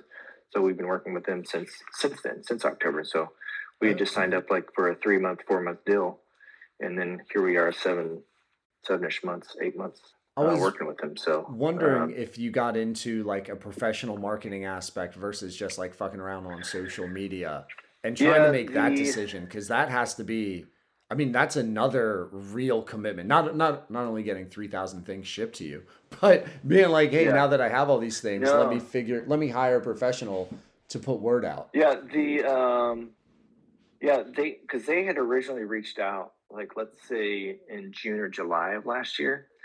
And and by the way, cut you off, just to emphasize, it would be so cool to me that people, did you take it as they believed in your product enough to think we want to help you advertise? Or did you think it was more like just cold calling, telemarketing? Hey, you have a product. Let's see if we can manipulate you. Because to me, I'm like, man, these people must think you have a really good product if you're getting reached out to.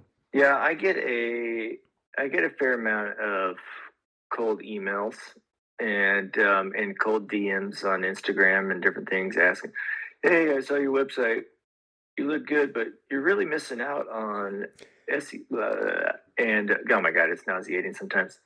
If I would have known how many emails I have to answer or just ignore. But anyway, this company in particular, they had reached out.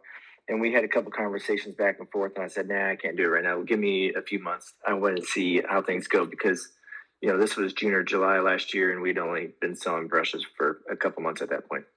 Legitimately, like, selling brushes. And I was, again, I'm trying to fund this by myself.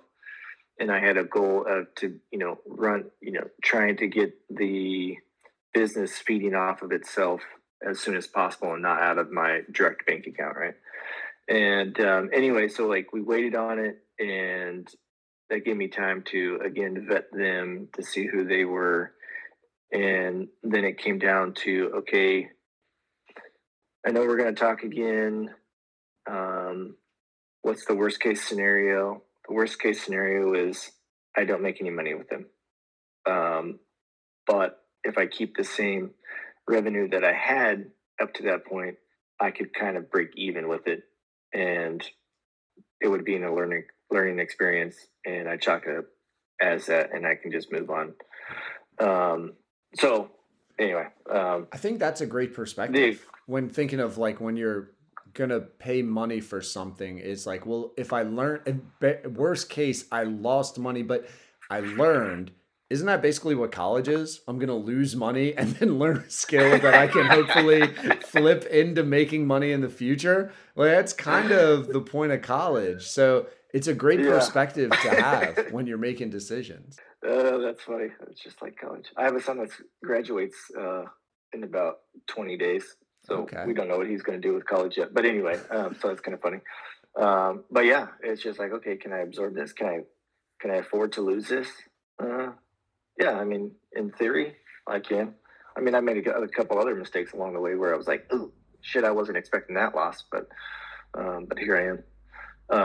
But yeah, so that's kind of how I tackle everything. Is it going to matter in 3 to 5 years? And what's the worst case scenario? And the marketing worked out for you. So the one funny part it has. The pod for me is I get hit up with a bunch of, hey, I can help you get downloads. And one night, it might have been after like my third glass of red, I was like, bet you can't prove it. And it was some whatever cold marketer from like India was like, I can get you 10,000 downloads for $500. And I'm like, if you get me 200 downloads in the next hour, I will give you $500. Never intending to commit. And then I magically get 100 downloads from India. And he was like, see, I told you. And I'm like, yo, I didn't even get any listens. I'm like, this is such a scam, but thank you for the 100 downloads. And I was like, funny. It's made me as like a nothing, right? Like is getting hit up with people trying to get me to invest my money into helping my product. But like what I got was 100 meaningless downloads from some like stream farm in India. Yeah, kind of like the people that pay for their followers on social media. Dude, man. That's pretty wild. But yeah, so the marketing side of the house, that company Optio, OPTYO, I mean, my sales like rocketed. I don't know, had to do with the exposure, and then just paying for the ads to get it in front of people. And, November came around. So it was kind of weird. I kind of jumped on it when I did because I knew Black Friday was coming up. I knew Christmas was coming up. So I knew people were going to be a little bit more apt to buy. But, November doubled revenue, and I could kind of write that off as Black Friday-ish. But November doubled revenue versus kind of the average for the previous 4 to 6 months. December doubled November, almost within, like, it was quick, like, but anyway, so that doubled, and then we kind of stayed steady across January. February was phenomenal. March kind of tapered off again, but it was still, like a December level. And then April has been the slowest month that I've had in 6 or 7 months. But even then, that's just in relation to the previous 3 or 4 months. The growth. So it's still doing well in that regard. So it's like, okay, this is, God, April is doing really bad. But then I look at October and I go, oh, we're still double. We're still double what we're easily maybe 2.25 better than what October was. So I guess it's not really that bad. But then we've gotten, when you mentioned people reaching out to me, that yes, there is the scammers, and everybody's just coming after you. But I've had so many people reach out, company wise. And up until January, I didn't have to go after. I hadn't really had to go after anybody, if you will. As far as content creators or anything like that, or businesses. I just had a lot of them. We got 3. Well, the very first, one of the very first wholesalers that we had is actually in Sweden, and they reached out about doing a wholesale deal, and then we got about 3 or we probably about have 5 or 6. I have to look on my website now. We have the list of the stateside dealers or wholesale accounts. And then in February, March, we landed 2 small wholesale deals in Canada. And Then the most recent one was last month, and Rogue Fitness had reached out, and they just sent a cold email and just said, "Hey, do you do wholesale, and would you be interested in sending us a sample of so we can test the product?" And I was like, "This is a scam. Is this real? Is this Rogue Fitness?" And anyway, sure shit, it was. And within about 3 weeks of emails, it was brushes were in their warehouse and selling. So to have somebody like them, and plus in all of the companies, I'll be honest, to believe in the product that much, to say, yes, I want to sell it. And, again, for me, it's proven that validity of the product, and that it's a need. It's a necessity. It's a nicety to have, and to help speed up the process. I don't want to say it's a need. I mean, shit, you can use whatever brush you want to clean your bar. We just do it better. We just do it faster. Yeah, the efficiency and ease is, I guess, and that's what I'm selling. Right? Yeah. So wholesale, and this is a little bit, I guess, of my business ignorance. Wholesale, like, what's other than wholesale? Like single sale to someone like me who has a gym bar, or who has he's a gym, so it'd be garage like, gym guy, and needing 1,000 to me, versus one wholesale person who would buy 1,000 themselves and then sell them out in their area. Exactly. So, so like the direct to consumer or direct to business, D2C, D2B. Gotcha. Yeah. So like, where, just like you said, like direct to consumer, I'm trying to hit every single individual sell. Whereas with a wholesaler, I'm trying to sell them to make one sell, and then now it's their product to sell. So, direct to consumer, I get a larger cut as far as my margins go, right? And larger profit.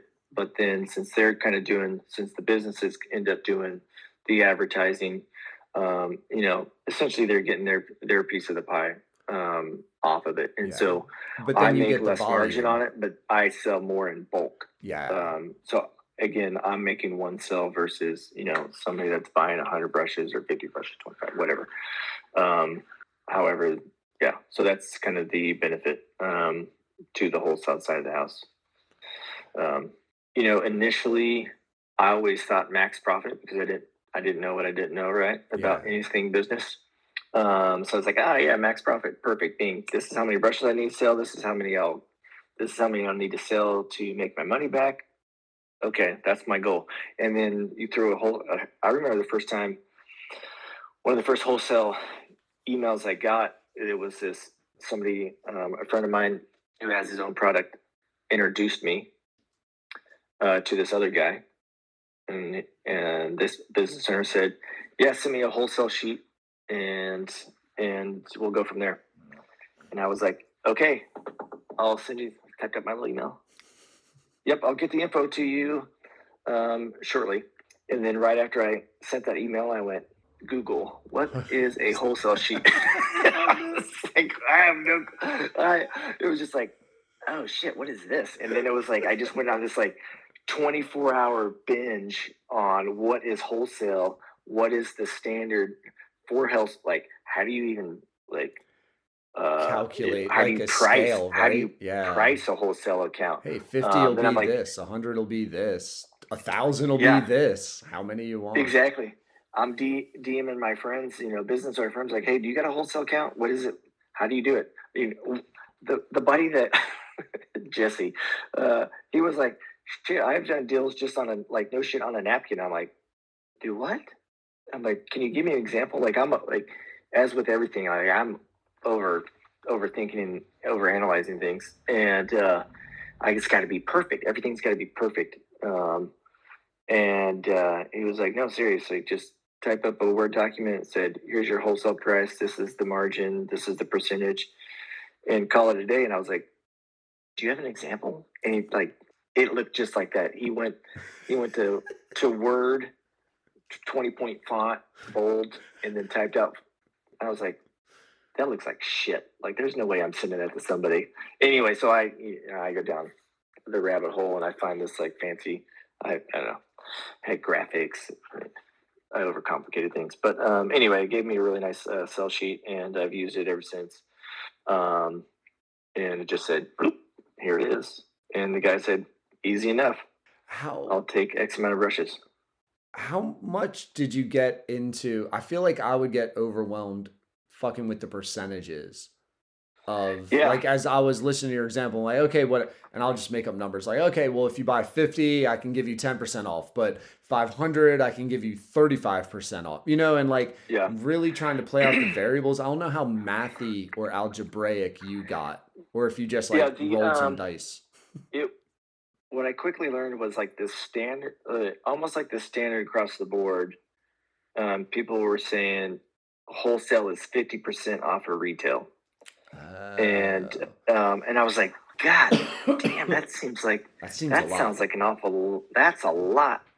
And so, to be honest, I saw the 50 and I was like, God, that's too much.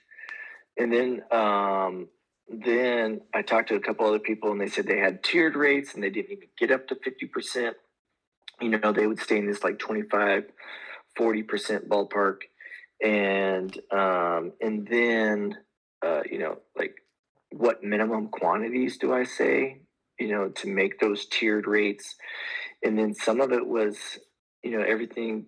At this point, regardless of the deal and regardless of what my wholesale sheet says, I expect some sort of negotiation back and forth, some sort of, I don't say nickel and diamond, but nickel and diamond, either way. And so like, I've even taken it a couple of times where I said, well, I really didn't like how that transaction happened. Let's try this approach and see if that works. And so there's been a little bit of, I tried it, in the end, everything is pretty consistent across the board. And that just helps me out in my mind. So I don't have to be like, okay, this one I gave 20%. This one I offered 17.5. But they're in Sweden. The other ones are in Oklahoma. So they're never going to talk and never find out. Yeah. Again, it's like, well, I guess I'll just try and see what happens. And then as I've kind of narrowed in on the percentages, here it is. And then once I just said, yep, this is what it is. And then they either say yay or nay. And then there's been less negotiation as it goes. So that it's just, it's on paper. It's in this fancy little pamphlet. So that means it's official. And that's where I'm going to stick. And so anyway, so that's a little bit. You also learned about, there's, of course you got your MSRP, your manufacturer's suggested retail price, and there's also a MAP, like minimum allowed average price. I don't remember. But anyway, it's just pretty much saying that if I sell it to you, you will not sell it for less and try to like undercut. And it almost becomes, I just pick up all these different like fancy business stuff. Like, oh, is that a thing? No, I don't want to be undercut because I had seen enough. I didn't think about that, but that makes sense. They're like, yes, we'll take 10,000, and then all of a sudden you give them a great rate, and then they undercut you. Yeah, and then they start wholesaling your own product. In the end, I mean, they're kind of undercutting themselves, but I guess if they're never sold it before, then they're still making money on it. But I'd seen, so with this other company, this other product that I watched very closely, I had noticed that their website said one price, Amazon said another price, their wholesaler will say another price. And so there was like 4 different costs across the board. And I was like, I don't want that. And so whether they are drop shipping it or they're wholesaling it, or for me, like it's the same. Like if you want to sell it, if you want to run a sale in, a 20% off sale, well, that's, that's coming out of your pocket at that point.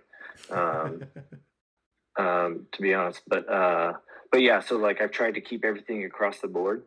So it's a level playing field for each of us, and we're not, somebody's not undercutting, taking me out at the knees or something goofy like that. But It's weird. I don't know.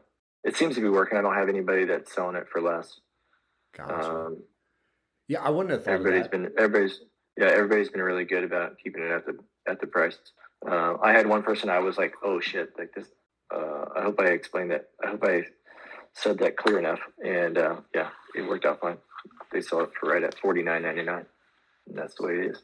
Do you picture it like, I don't know if Walmart would be, so going to Shark Tank, one of the big things is like what Shark has distribution and can get you into what stores, right? And it's like Walmart, the Holy Grail, Macy's, the Holy Grail, like all these malls or Dick's. So like Dick's Sporting Goods, would that be awesome for you? And I don't want to crap on like businesses, but I guess I'm trying to picture scalability. And now I'm wondering like who do gyms buy their stuff for, right? Because ultimately that would be the largest retailer for you, is like who buys barbells. Well, barbells can come with this now, Barbell Rescue. Yeah Because I don't know who barbell, like how many barbells are manufactured. You know, like how many different kinds. I don't know the numbers, but I mean there is a wide variety of businesses, big and small, that manufactured barbells. I think on the CrossFit side, there's the obvious is Rogue, and then there's another company that I've become good friends with called Hero Barbell. So they're kind of a new and up and coming one. And I really love their barbells. There's a company called American Barbell. Kabuki Strength has their barbells, and I know there's a million others that I'm not even going to touch, but those are the ones that all come to mind. Texas, there's one, Texas Barbell. Gosh. Anyway, it's just, and then all these like Globo gyms, they'll have their versions. There is one that I know that I found out that they don't even really maintain their barbells. Once they go bad, they just kind of chop them up and throw them out. That kind of hurt my soul a little bit when I found that out. But anyway, so the Globo gyms, if they have barbells, they will have some sort of dealer, and then you have all the the high end, the cheap one. I feel like I should look that up just to see how many barbells are made a day or made in the U.S. a year. Like it's insane. It's insane. And I figure everybody needs barbell. Everybody that's got a barbell needs a brush. Starting out, I just said, okay, I'm just going to tackle I'm just going to tackle the CrossFit world, since that's where I kind of, we'll call it, I grew up there, and that's where everything stemmed from. But the garage gym folks jumped on it. Power lifters, Olympic lifters, you got barbell clubs, you got weightlifting, all these different clubs, outside of just the global, and just like so many of them have all reached out to some extent. And like just last month, the U.S. Powerlifting Association president bought 3 brushes, and he's going to use it at one of his national events in July. Dude, and so fucking dope. Yeah, he just bought them, and I just happened to see the order come across, and happened to look at it because it was for 3 brushes, which is kind of a weird quantity to buy. The average, to be honest, is 1, because I think people are still feeling it out to see if they want more. Some gym owners will buy 2 or 4, but I was like, this is a weird number. Anyway, then I looked at the order and I saw this email address, and I went, hey, thanks for the order. Let me know if there's anything else I can do, blah, blah, just making the connection kind of thing. And he's like, I'm looking forward to trying them out. We're hosting an event in July, and I plan on using it there. And we'll see how it goes. And so then since then, we've had a few emails back and forth, and he already left me the review and said, kind of announced to the world on my website with a 5-star review saying these are going to be used at this event specifically. And then so now I'm just trying to figure out if I'm going to help sponsor the event. I get asked to sponsor a lot of events. I bet. And that's a whole other ball of wax that I'm still trying to figure out the best way to navigate it. So it's such a stupid aside, but I've listened to a couple podcast hosts talk about promo codes as advertisers and the trap you fall into promo codes. So like I got Shady Raids, buy your set of Shady Raids with getting the number 2, the letter U pod and receive 20% off. And then it's like, it's easy to quantify because you can see, they typed in this getting to know you pod and it led to this many sales. But then what about them hearing the pod, just remembering Shady Raids and Googling their own promo code? Or maybe they were like, fuck it, I don't even care about the promo code.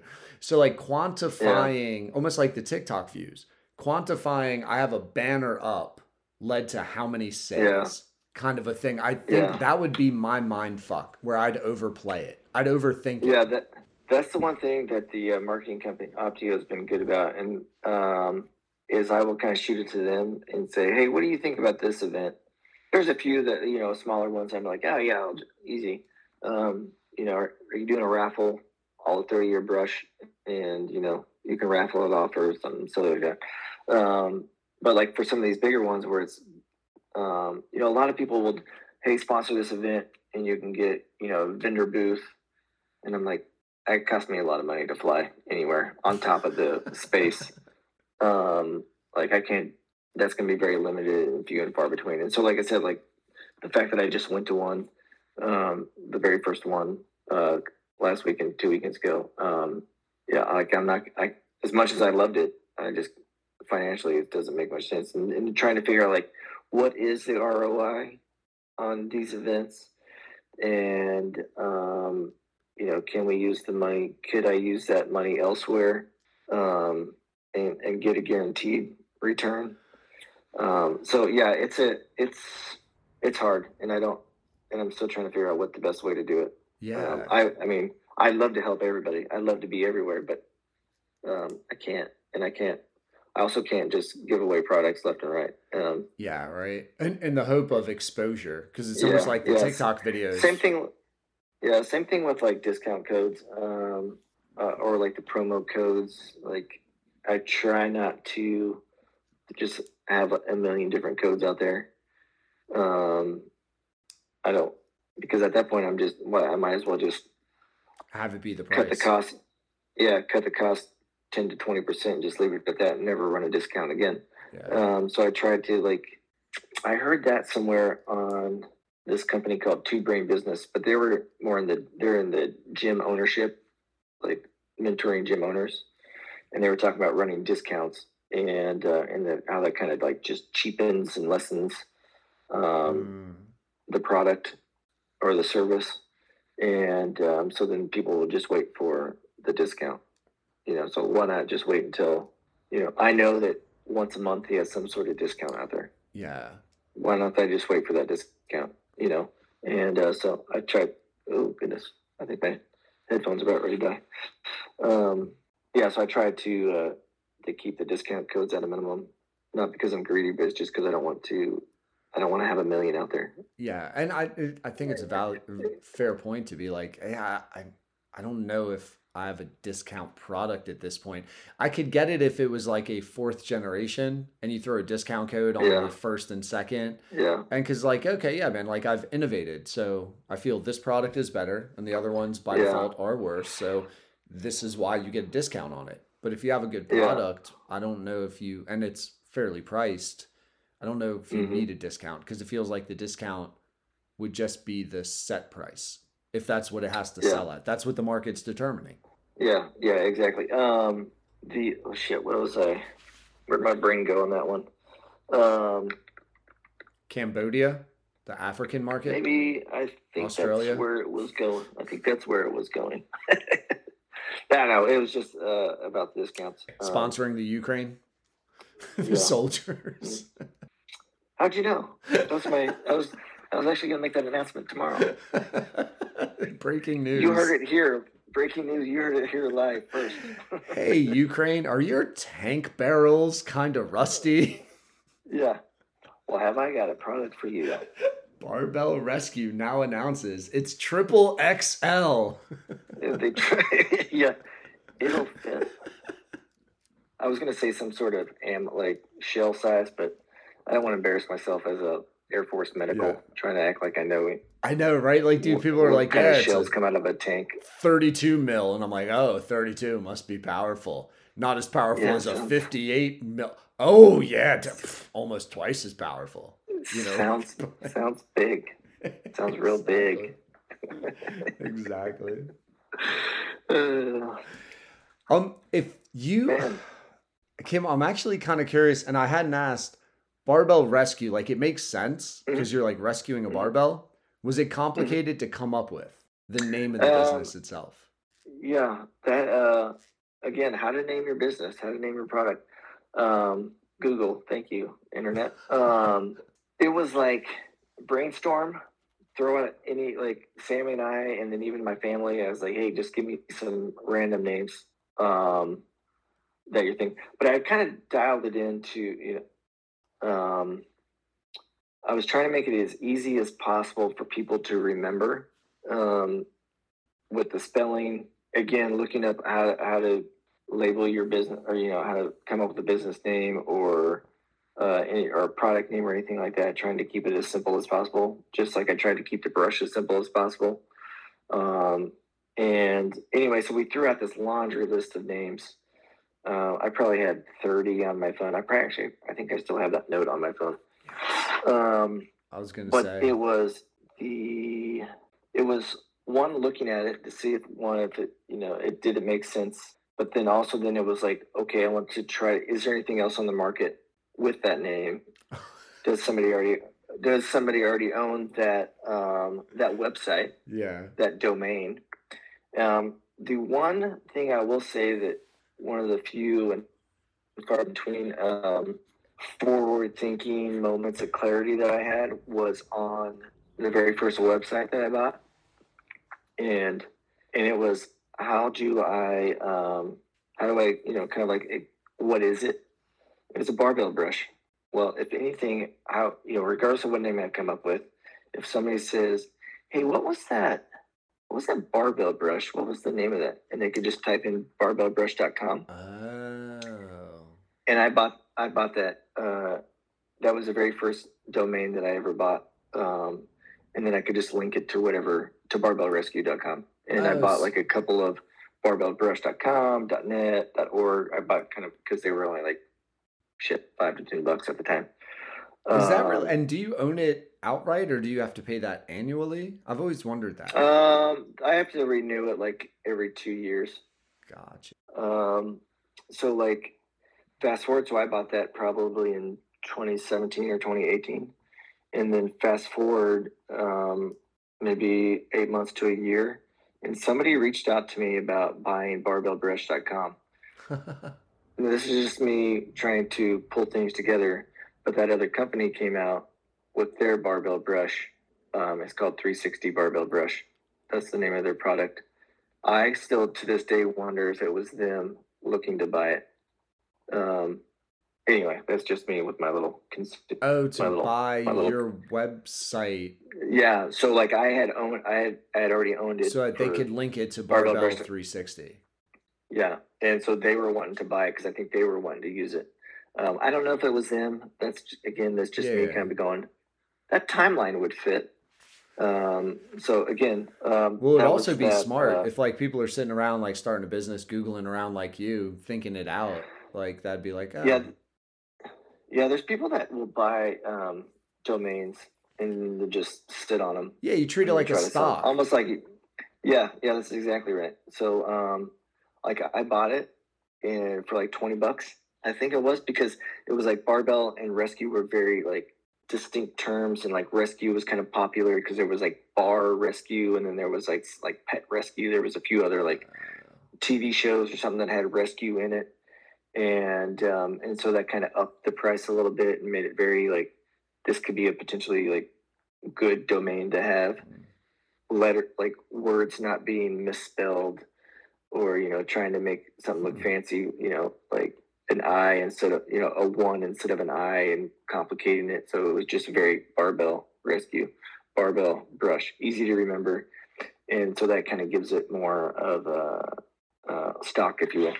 And anyway, so I bought Barbell Brush first, and I just kind of sat on it until we came up with a real name and Barbell Rescue. Barbell names. So this is October of, I said, that's the last time I opened. Anyway, so we had Bar Skew, kind of like tying it, but that wasn't available because somebody already had it, and that was going for $10,000. Bar Skew? What do they sell on Bar Skew? I have no clue. While you're reading, dude, I haven't listened. We had Barbell Restore, Barbell or Bar Savior, Barbell Savior, Barbell Savvy, Barbell Doctor, Dr. Barbell, Barbell Groomer, Barbell Redeemer, Barbell Buddy, Barbell Liberator, Barbell Extractor, Liberator, Ringer, Barbell Ringer, Barbell. I was, and then that was all the barbell. I also thought about doing something with the knurling, but I felt like that not very many people would. Barbell was easier. But anyway, so then I went through some of those. They already had websites, or they were taken. I really thought I was going to do Chalkbuster was going to be my first. Like, I was almost Chalk. We're going to blast it off the barbells. We're going to bust it up. Like, that was kind of where my first name, like, that was kind of the name my first name that I came up with. And I thought, yeah, I really like that. But then I went to the website, and Chalkbuster was some sort of like horse racing website. Oh, okay. And I was like, well, damn it. Okay. Anyway, so the Barbell Rescue just kind of made sense because since Sammy and I we're both medical professionals and military and all that jazz, rescue just seemed like it made the most sense. And then when we made the label, it was kind of like the shield, and that's kind of like a protection thing. And it kind of gave it like the military kind of look to it, and so we kind of pulled that together. Yeah. Everything kind of had like its own little reason on why we did it the way we did it. The color, it's an Air Force blue. Like, then we started researching what colors mean, and blue is supposed to build like trust and that kind of ordeal. And so I was like, oh, Air Force blue, we're trustworthy. We want to be trustworthy. I really didn't want to do red. It's too loud. It's bold. I wasn't ready for that. I wanted to build trust. Anyway. I wanted to be sensitive and emotional. So, like, yeah, you were talking like just going down the rabbit hole. I got to look up what do colors mean? Yeah, that's a weird commitment too, though. Like, to be like, why not orange? Why not black? What shade of blue? What will navy blue versus light blue cost me in production? Like, Jesus, man. Yeah. The actual color is Admiral Blue. Salute. I just liked the way it looked, and I was like, Admiral, that sounds cool.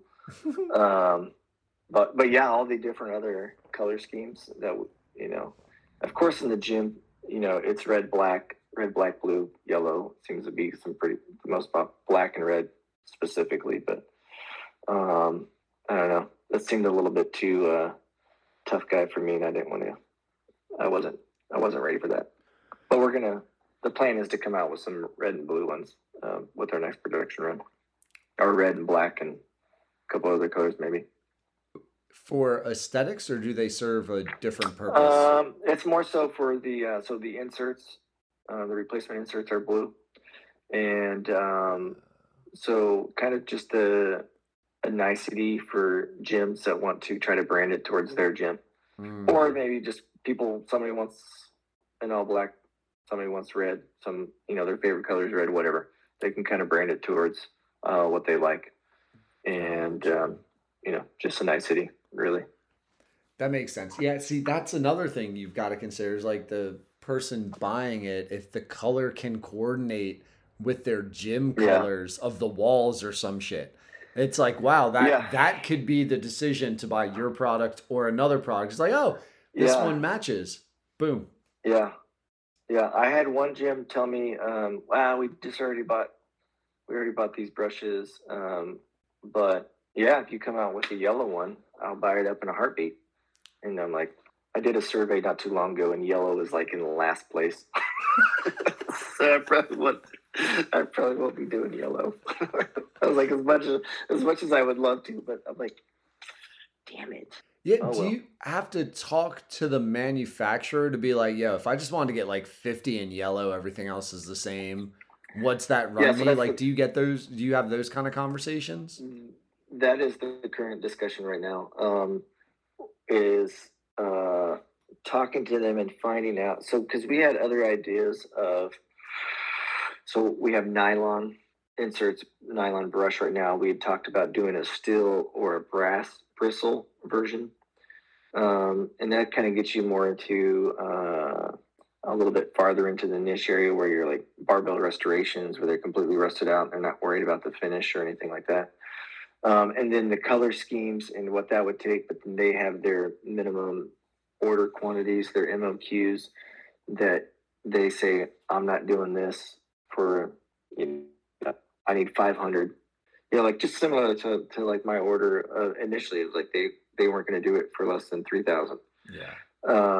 So then now they're saying, okay, for each color, I want a minimum of this, but then they're also going to charge me a fee. They want to take this bin of red pellets and change it out for blue pellets, and that's going to cost me an X amount of dollars. Yeah. So then there's like a fee for that, and then their minimum more. So now I got to figure out some percentages and ratios, and it all comes down to like an educated guess, really. Okay, well, I guess based on my survey, I can only do 4 colors versus I really wanted 10 to start. Gotcha. So that's some discussions that we're having right now. Not yet. I was giving you a second to throw on your or change the audio. Who knew the conversation would outlast your AirPod charges? It's actually really relaxing watching you pantomime with that mustache and not hearing any sounds.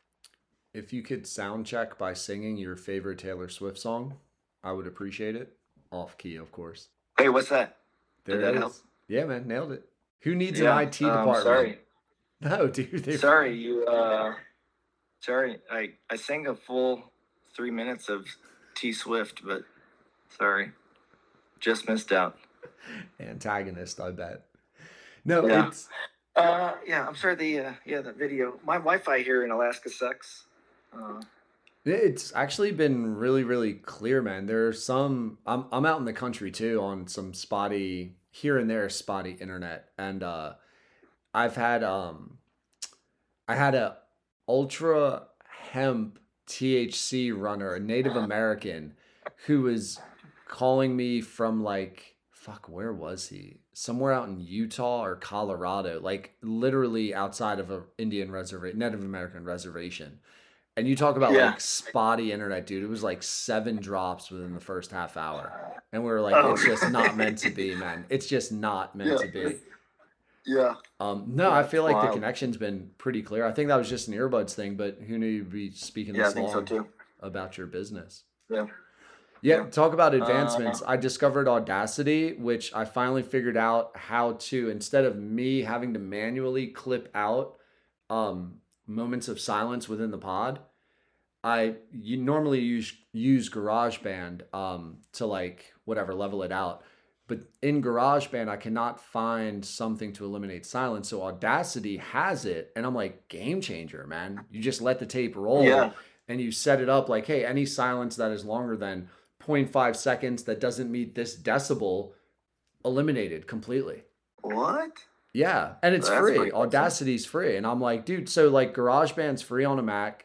Audacity's free on a Mac. I'm recording on a Mac. It costs $100 to be on Podbean a year, but Spotify will host it for free. So ultimately, the podcast could cost nothing to produce on my quality level. And I feel like that audio quality is not terrible. It's not as great as like in-studio mics and shit, but it's not horrendous. And I'm like, to me, it was super interesting. Talking about just like figuring shit out and like business wise. It only took 184 episodes before I was like, oh, Audacity can do this for free. There's 30 minutes per pod opening up of my life that I no longer have to worry about. Yeah. Well, that's what like a couple of the other podcasts that were started. On one of them, they were just starting, but yeah, that was them just trying to figure out, the editing side of the house just seemed it's the worst. Painful. Yeah, so that's part of why I do the long form. I also and I don't know, every once in a while, like I look down, I just take notes like timestamp for like conversations, like topics of like, oh shit, here we're talking about going viral on TikTok. Here we're talking about patents versus product designs. But what I found is once, I don't know if you need a ton of timestamps if it's just a getting to know you. I might over timestamp, which adds to the amount of time that I'm putting in. And I don't know, return on investment, how much better a product it is. Like, will people really skip ahead to the naming a business section of this pod? Or if they're listening, are they just into all the context, letting it play, almost like a baseball game? Let it play, put it in the background. I got a long ride, I got a long drive, I got a long workout. Just going to let it roll. Like those are part of my decisions where I start maybe overthinking it. But that matter, much like color. It matters. It does matter. Everything matters. Dude, I had a former... Yeah, that's kind of how I listened to a couple of your other podcasts beforehand once you reached out. I don't know. I just listen to it as I go, and then I turn it off and hit pause, and then I go back to it. And yeah, right? Like, did you even look at the timestamps of any of them to, like, skip around or skip ahead? I really just on the headings I kind of saw, because you kind of have it broken up, like 4 different things on each person. Oh, yeah, about the person, right? That's really what I looked at. See, that's where I fuck myself up. I'm like, dude, are you trying to be too clever? Like, learn how to market, like, what is the conversation about versus, like, weird little things people say about themselves that you then throw in the headline. But I feel like that's how I imagine people consuming it.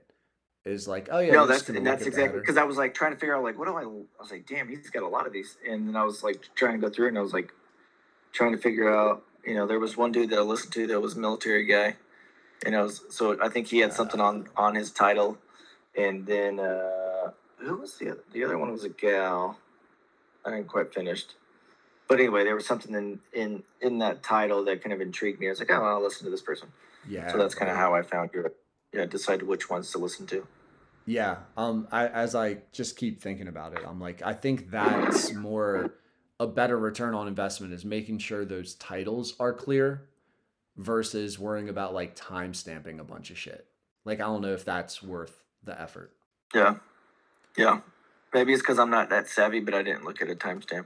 Yeah, I honestly, it's just like Rogan doesn't timestamp. He's just like, hey, I spoke to this person. Here's what they do. Yeah. Where like Lex Friedman timestamps the fuck, and Rogan had a couple comedians, and I then get to their pods, and like they'll have a timestamp like every 5 minutes. But I'm almost positive they have like a production company that just they pay to throw it on there. And it's easy to do. It just sucks to find the exact 58 minutes, 32 seconds in, parentheses. You can click it and it's done.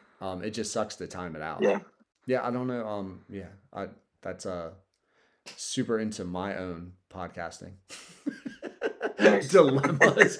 Those are my color issues. So for the next segment, I'm going to talk to you about how to do a podcast. No doubt. Dude, let's end on this, Kim, because I am curious. One of the TikToks I thought you were going to talk about was was it Charlie Brown? I don't think it was his voice, but it seemed like a Charlie Brown character where you were like, sir, I'd like to talk to you about selling this business. It's on your IG or selling this product, which I thought was fucking hilarious. And it was your Shark Tank pitch. And then the Shark Tank guys are like, no.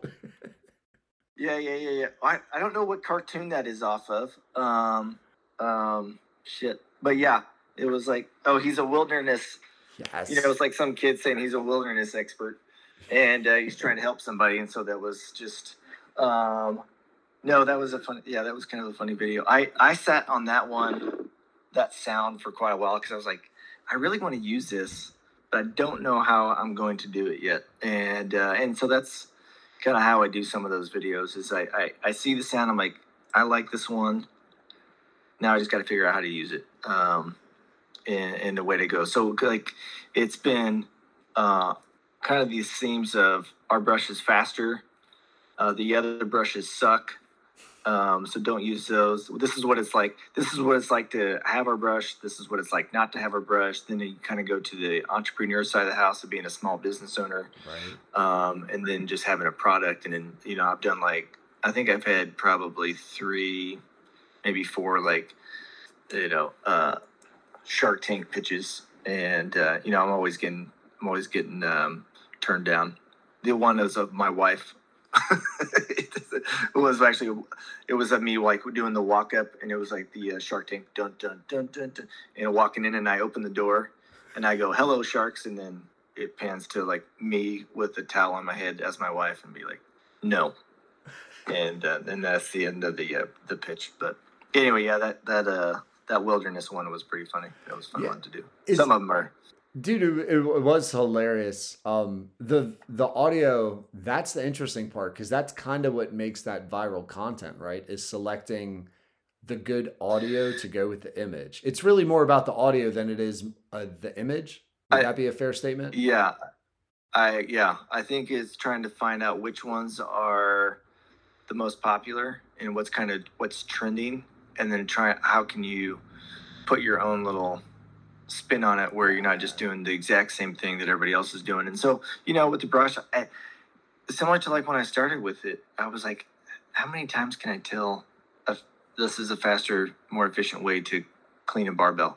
But then you just kind of roll with it, and you can kind of figure out how you're going to tie them all together. And then some of it, was easy because products were just coming out. So I could kind of do these releases where, where it was The Office, when they were having the fire drill, the fire training. It's like, oh my God, what do we do? What do you get? So it was kind of like me running around acting like proceed to safety. Allow your adrenaline to guide your decision making.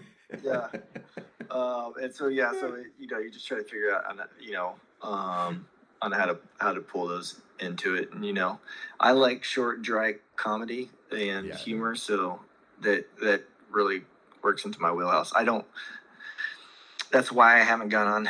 I have a YouTube page. There's only a couple videos on there, but I feel like that one has to be very, for whatever reason, maybe I just made it up in my head. I feel like that has to be very polished, and because some of those people have been on YouTube forever, and they have a quality product. And I'm like, do I use that on YouTube? I mean, YouTube now has their shorts, YouTube Shorts, and so they have these. Because how long does it take to show that, hey man, this really cleans a barbell quick? It's made for, do you remember Vine, which was 7 seconds or less? Yeah.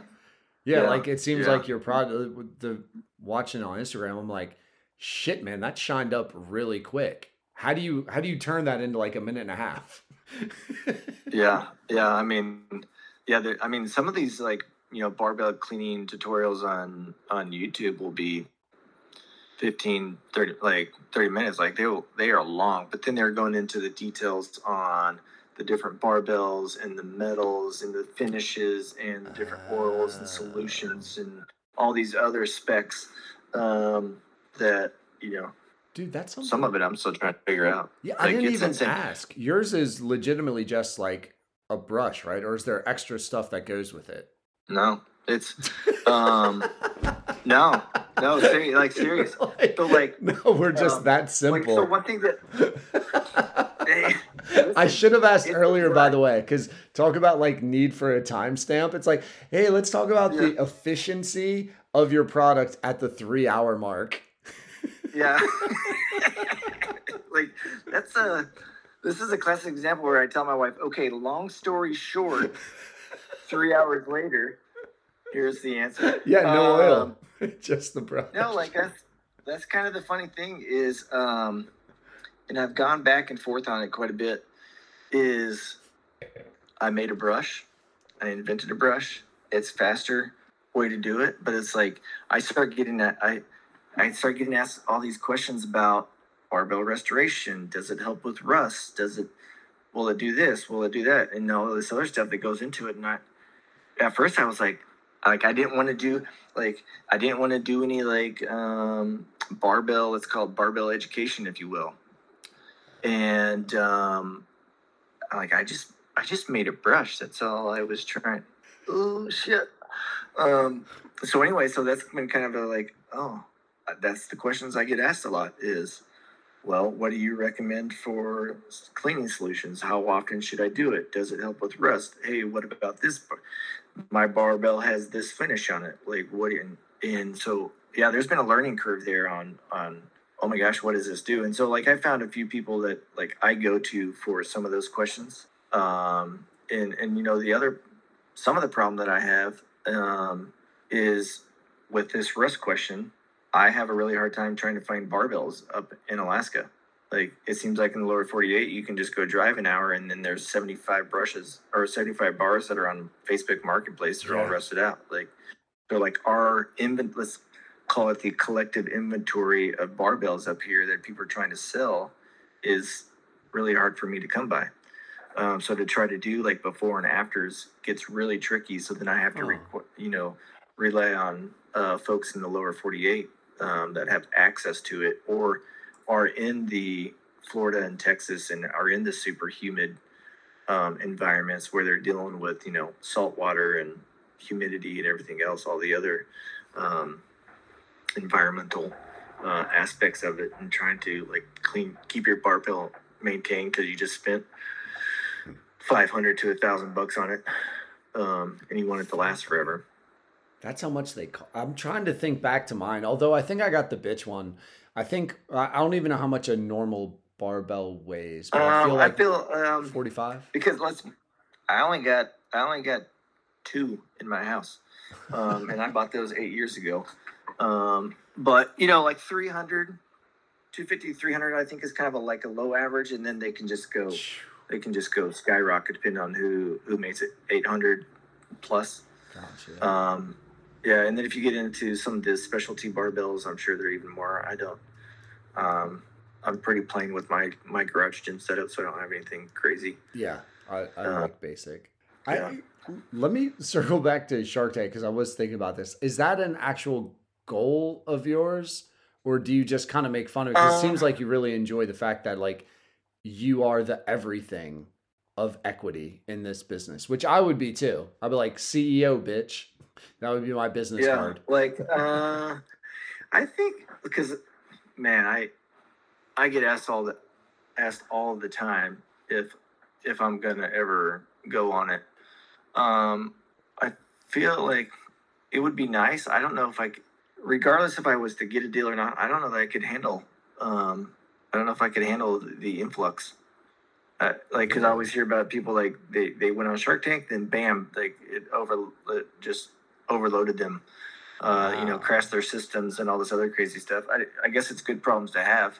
Yeah. But also the other side of me is like I'm trying to do this, like I said, on my own, and I want to hold on to everything as long as I can. I know I'm a pinch point at some point, right? Yeah. Like I'm going to be the bottleneck, and there's even right now I'm probably the bottleneck.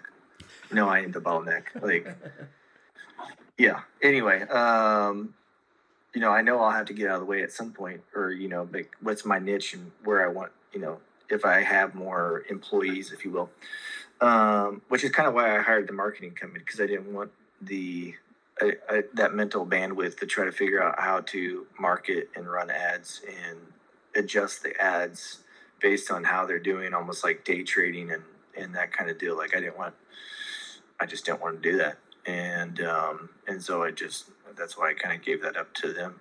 I debate back and forth on how long, if that's going to last or whatever, but I think that's just kind of fleeting thoughts at the moment. But anyway, so, right now I don't have a need to go on it. I feel like I get my fair share of people reaching out to me currently, that I don't need to give up that kind of equity or or I don't. Yeah, I don't think I don't think I need it right now. like, I wonder how many people go on with the purpose of not accepting an offer, but just wanting the Yeah, publicity versus the people who actually need the influx of yeah, cash or the connection. yeah. Yeah. I definitely seems like there's people out there that have done it just for that. And I've also thought multiple times on like, they always ask, well, what are you going to do with the money? Um, more inventory, Just buy more of the same. but I don't, but I don't want, that's something that I try to bear. With this next production run, do I buy another 3,000? Do I buy 5,000? And then with the colors, that kind of complicates because the last thing I want is to be sitting, inventory poor. I don't know if that's the right saying. It's like house having all this inventory. Yeah. Yes, exactly. I don't want to be sitting there with, all of a sudden I got all these brushes that I just can't sell. Right. Not that they have a life expectancy or, an expiration date or anything like that, but I don't want to be sitting on that either. So that's a little bit of balance, and I don't want, at this point, I don't have any plans currently to open my own manufacturing, my own warehouse here in Alaska to, print or, do the injection shops. molding. No kiosks in your future. Just set up retail pop-ups. Yeah.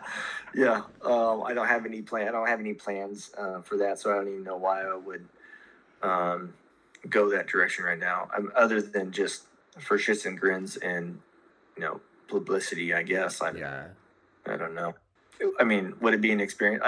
I've listened to a few folks that have been on the show, on their, they're being interviewed and stuff, and like when they talk about knowing your numbers and knowing some of that business stuff, like it makes you learn your business quite a bit, and they actually recommend that anybody should go on there just because of the learning experience in itself, and like truly knowing your business inside and out, and all those numbers that whether it's Shark Tank or what was the other one, the Profit, that was on for quite a while, and it was always came down to the numbers and how well how well does a business owner know those numbers. Yeah. Almost is like the elevator pitch thing that we were talking about, where it's like it's a lot of shit starts as a hobby, and then it's like, no, dude, if you're going to treat it serious, treat it serious. You have to actually know a lot of integral aspects.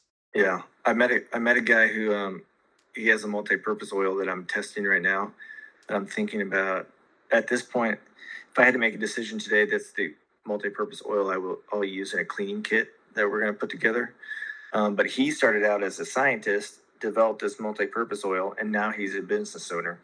And so he's kind of gotten the same, but with his oil. So he's like, I had to learn everything from scratch, and doing an Amazon store and running the website and different things like that. So kind of starts out as a hobby, and then next thing you know, you wake up and you're like, fuck, man, this could actually be something, which is cool, but at the same time intimidating. Kim, is there something we didn't get into? Dude, I really thought I'm actually kind of amazed that it was about 3 hours really on the business. I didn't think it would be that much business. But is there some aspect that we didn't get into that you want for the record to be out there? Hot loaded question. Because if you don't answer right, then you neglected something. Gosh, we talked about the product side, the design side, the business side, the social media side. I feel like it was pretty fucking in depth, man. I'm thinking about what else.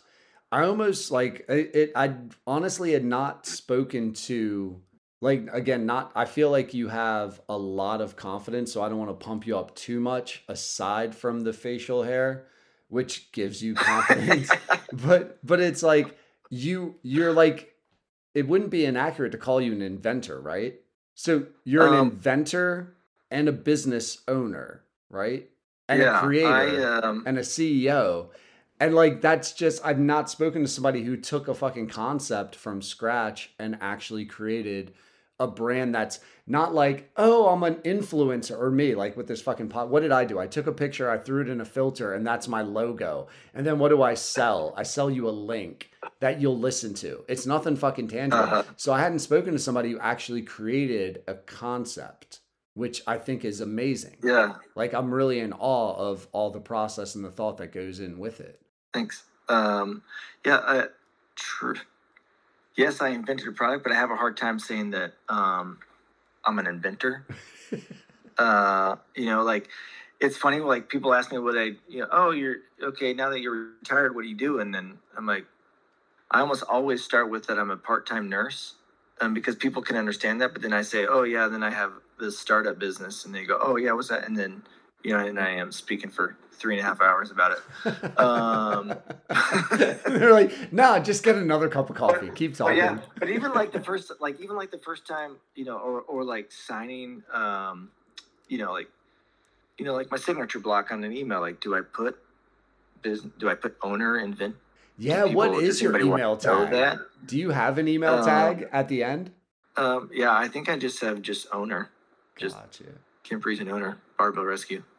I used to put owner inventor. I've kind of gone away from that for whatever reason. I didn't put it in my email signature block. But now that you bring it up, I wonder if I don't change that, because one thing that I found kind of interesting at the trade show this past weekend is, one, as I was talking to people, and you asked if marketing had worked. I don't know of anybody that was there that said that they hadn't seen it. This is a very like niche group, and they're very into the garage gym space, and that's who we and gym owners, that's who we market to, right? So one, they had already seen it, but then when I showed them the prototype, the original prototype, or I said that I was like, this is my baby, like, this is my ugly baby, I made this. This is my ugly baby. That like you would see kind of people's eyes go like light up, like, oh, you're not just like a sales rep. Yeah. Like you did this, and so it would seem like they would get a little bit more involved in the conversation at that point. So I feel like I feel like owner inventor, for what it's worth, than just owner, is a huge difference. Like, I think of Steve Ballmer, and he owns the Clippers. And that's really cool, man. It's cool that you own the Clippers. Oh, yeah. But you didn't fucking make the team go to LA. You took someone else's thing and really appreciated it, and then bought it. So it's nice that you're trying to make it better, but it's not actually yours from Genesis. And I think the inventor part adds that like ugly baby aspect, which who wouldn't fucking want to? Yeah, like who? How is that a negative? I birthed it. How is that a negative? You don't want to see where the molding came from. But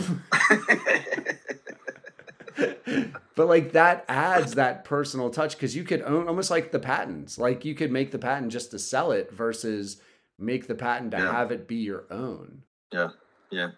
I remember that patent agent, the very first guy that I talked to. He was like, "Yeah, patents are cool. You get this cool piece of paper. There's a lot of people that have that piece of paper, but then it's like, what are you going to do with it after that?" And I was like, that's probably the one thing that I took from that individual was like, well, what are you going to do with that piece? Cool, I got a piece of paper, and now what are you going to do with it? Yeah, I got to sell it. Yeah, and then it just brings up all these other thoughts. Yeah, a million different directions. But yeah, thank you for those compliments. I appreciate that. No, dude, yeah, and dude, thank you so much for your time and being willing to give up so much of your intellectual property and thought process, man. It really is. I was looking forward to it. I was hoping that you wouldn't bail on me last minute, just because it's, I don't know, it's really interesting, man. And I think it's rare to take something from concept to market. Yeah, thank you. If I want to have parting words, please, with that in mind about inventing or product development or starting your own business or anything like that. As much as a cookie cutter kind of person that I am, that I'm always just like, Like I want just tell me how to do it. This is step one. Start a business. Apply for a business license. Do this. Whatever. Like that's what I was always looking for, and really, as the cliche goes, you just got to get started. Like it's done. Like I'm like, damn it, I hate saying that, but it is the truth. Like I said, reading all those books prior to didn't really do too much. I mean, it gave me some, a foundation of thought and like how to ask questions. I guess maybe that was the military training, but anyway, was like just know what you can. Can you absorb the loss, and will you be more mad if you don't try it, kind of thing. But those are like two themes. So ELA teacher in me, I guess you always look for themes or takeaways, main ideas. And like, not only can you absorb the loss, but can you deal with the loss not of, or there's better wording for it. But I think those are the two takeaways that I'm taking from this is like, why the fuck not? Just try it. Especially if you can absorb the loss. Yeah. Like, what else are you going to do with your money, man? Like, how much more shit do you need in your house? Yeah, and like all these like a lot of these other business owners that I've run across, like they might be on their second, third, fifth, 18th invention, but they've just taken one thing away from that. Okay, well this one failed, like the fail forward thought process, and they're like, okay, well that didn't work. Maybe I can apply it to this, then the next idea comes, and then you just kind of keep snowballing all of that information and that experience down the road. And my first logo failed, and I spent $2,000 to get a logo, and I hated it. Oh. And I was like, I was wondering, like, how does a logo fail? Like that, I hated it. Like, I paid for it. I did not like it, and I was like, I think I'm going to try something different. And anyway, I paid for a $9.99 app and threw this together. Anyway, I was like, whoops. So it was like after that, I was like, okay, that's a learning experience. Yeah. We just like I could have stewed on that one for a while, but it was just like, shit, that was a mistake, and I don't want to do that one again. Now it's funny. I paid for a $9.99 app. I paid that's my logo. $2,999 for this like, logo. It was it was stingy, but I just kind of had to run with it and with the best knowledge that I had at the time. It just didn't work out. The fail forward mentality. And I'll fuck the quote up, but like Elon Musk talking about SpaceX, he had said something about like, when we make the rocket, if it doesn't blow up, we didn't test ourselves enough, because then we don't know what our limit is. So if we do the rocket and it gets there, it's like, well, we could have done something better, but we don't know what, because we did what already was done. And it's just a very good reminder when people are so critical of others because everything's so out there. It's like, you really do need to fail, because failure is the only way to understand a limit, to understand what is the range that you can obtain. Yeah. Like that made me think about from the military standpoint. It became this kind of like one strike and you're out of the military kind of deal. Like if you got in trouble, it was a little bit of numbers, and they were trying to get people out, but it was almost this like one strike and you're out, one strike and you won't promote. So they wanted perfect leaders, but the old guys that I had as my best supervisor, he had a stripe taken away at one point. He had been written up multiple times, but that guy knew how to lead people and take care of people. But like a little kid, you toe the line with your parents, and then okay, I can't go that far. But you're always, what can you do? And anyway, so the whole one strike and you're out, and you got to learn, because you want perfection. That doesn't teach anybody anything. No, man. And I think that's, again, like, it's really cool that you didn't let those failures or whatever, a little hiccup, stop you from going after your business, man.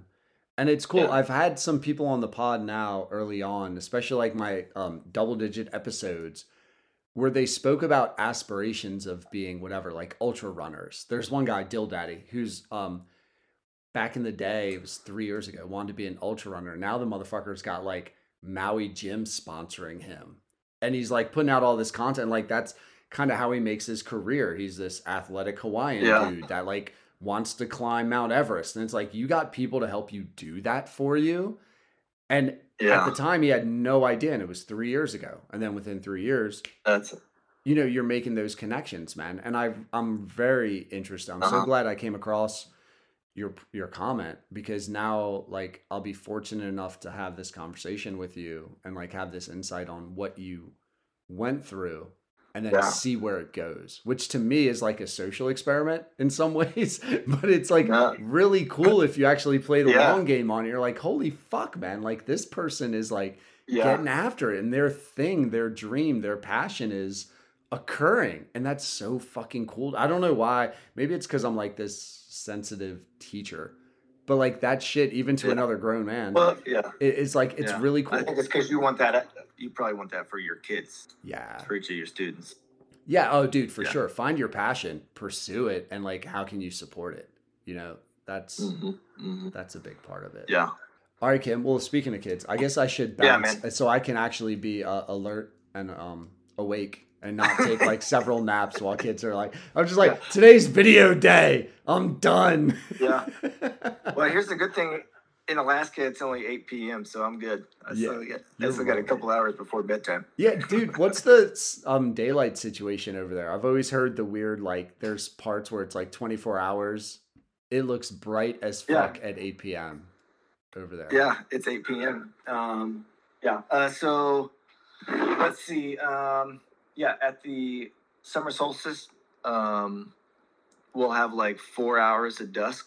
Dusk, not dark. Dusk. Dusk, not completely jet black. Anyway, because the sun will kind of come up and then it kind of like levels out, and then it kind of does it up and it just stays. Anyway, so we'll have like 4 hours ish of dusk, and and then the winter is the complete opposite, where we kind of have like this 4 to 6 hour dark, a daylight duskish kind of stuff. So like right now we're completely binging on it and adjusting to all the sunlight. So Alaska's about ready to get rowdy and just staying up way too late.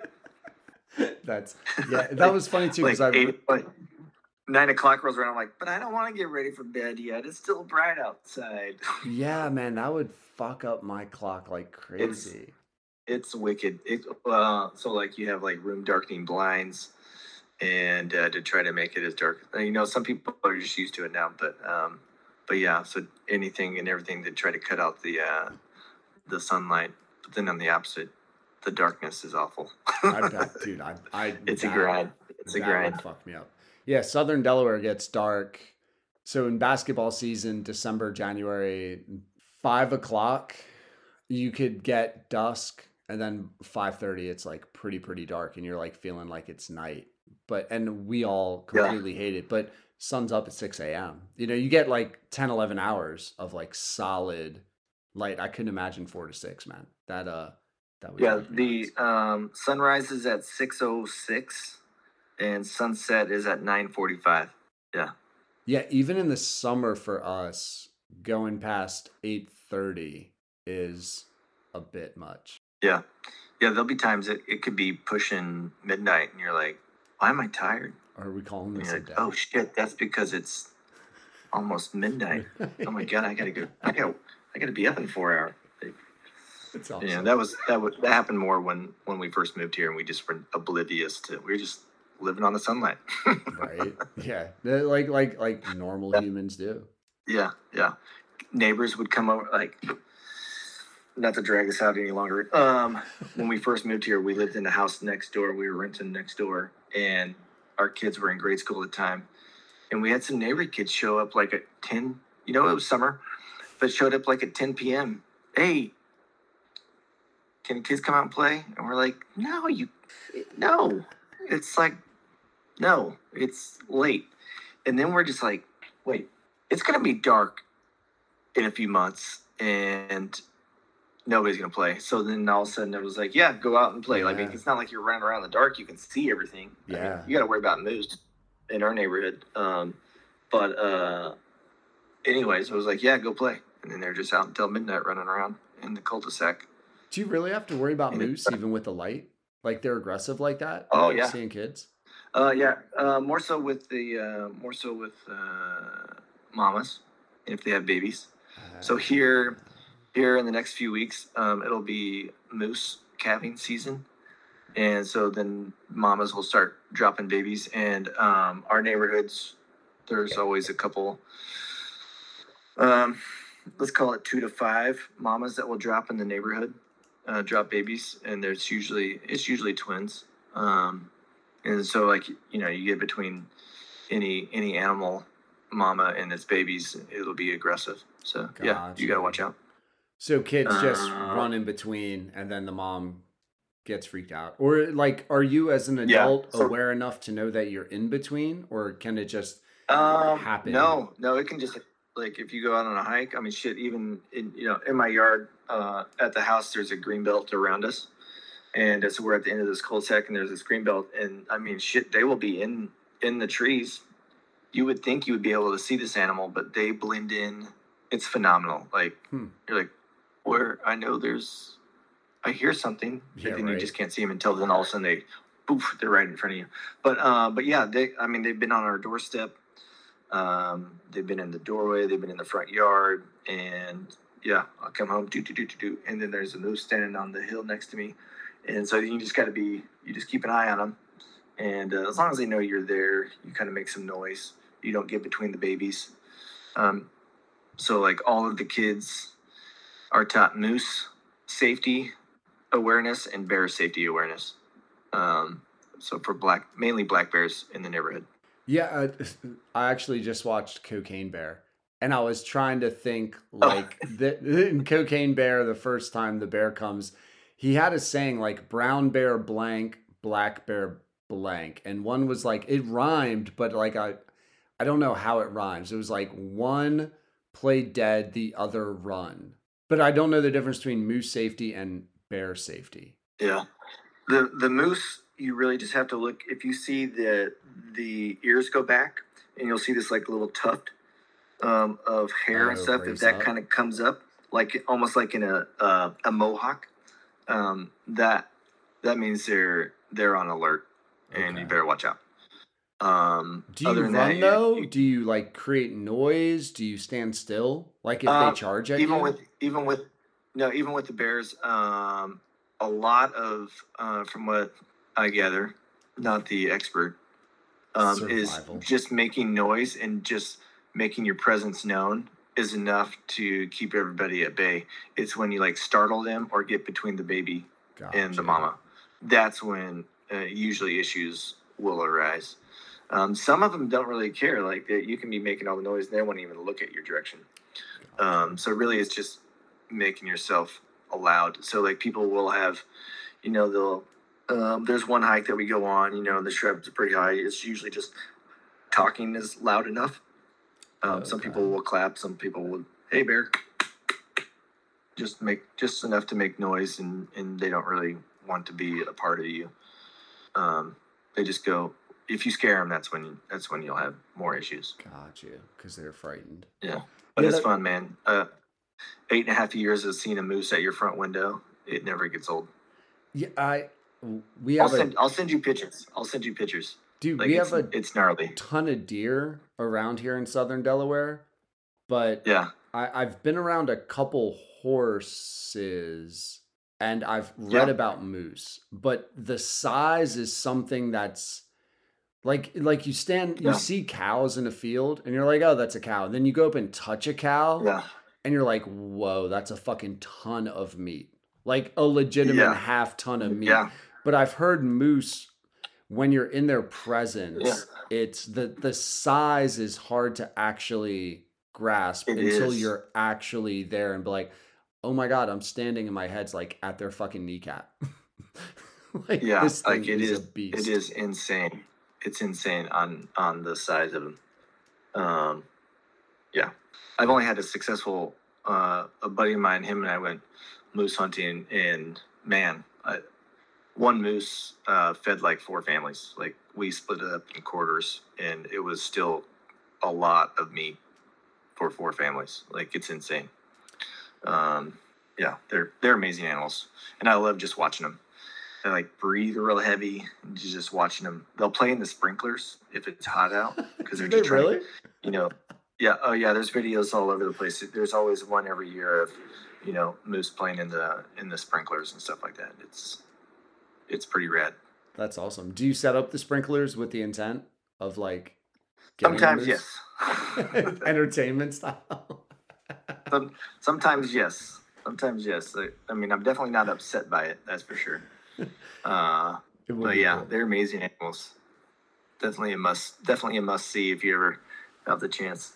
And these things, they're some of the lower 48 moose, I guess, are just a smaller breed, but these are, I don't know if they're bigger than, anyway, I'm no more moose. I think there's like the Yukon moose, and then there's ours, and I don't know, there's some different like genetic breeds and whatnot, but anyway, they're amazing animals. That's all I gotta say.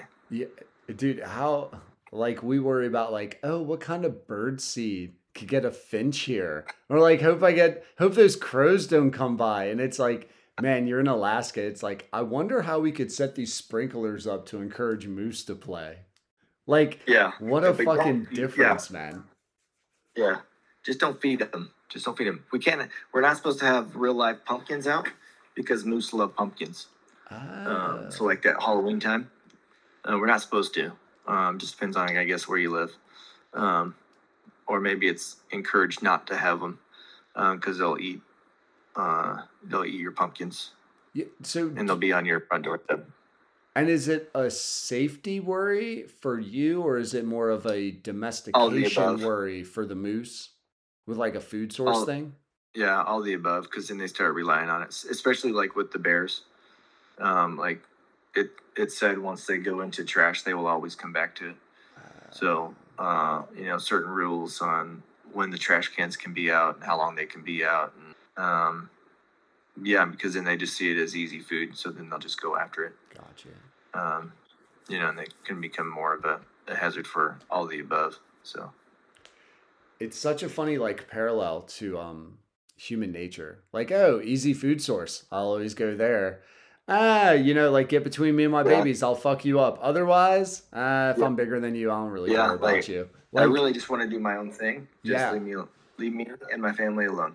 Yeah, right? Like, that is exactly the ideal American. It's like, I just want to do my own thing, man, in safety. Don't fuck with me. Yeah. God. I'm not hurting you, so just leave me alone. No doubt.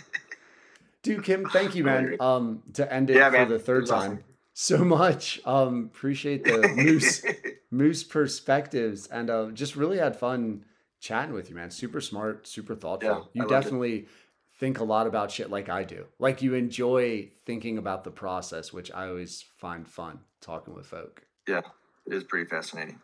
Yeah, and it's just one big puzzle. No doubt, dude, and experience. Anybody who's still listening, 3:30, all links and stuff, I'll email you. We'll throw that in the description. So if you scroll all the way down, you'll be able to find it. Right on. All right, man. Well, dude, have a good night. Again, thank you so much for your time, and good luck with the product going forward. Yeah, appreciate you. Thank you much. No worries. Huge thanks to Andre Psyche for supporting the Getting to Know You pod. Homeboy's been down since just about day one. If you have not already, search him up, Andre Psyche, on social media. Give my man a follow for the fuck of it. Please, almost more importantly, do not forget to subscribe, rate, and review the Getting to Know You pod on Apple, Spotify, or your preferred podcast platform. 5 stars, 5 stars, 5 stars. If you have not already, continue with your gracious clicking, friend and follow the Getting to Know You pod on Twitter, Instagram, Facebook. And if you're feeling super generous, as in that ching-ching monetary type, go to our Patreon and support the pod for as little as $2 a month. Oh yeah, and if you know anyone who'd like to be a guest on the pod, go ahead and send their contact info our way. Slide them up into my DMs. Later.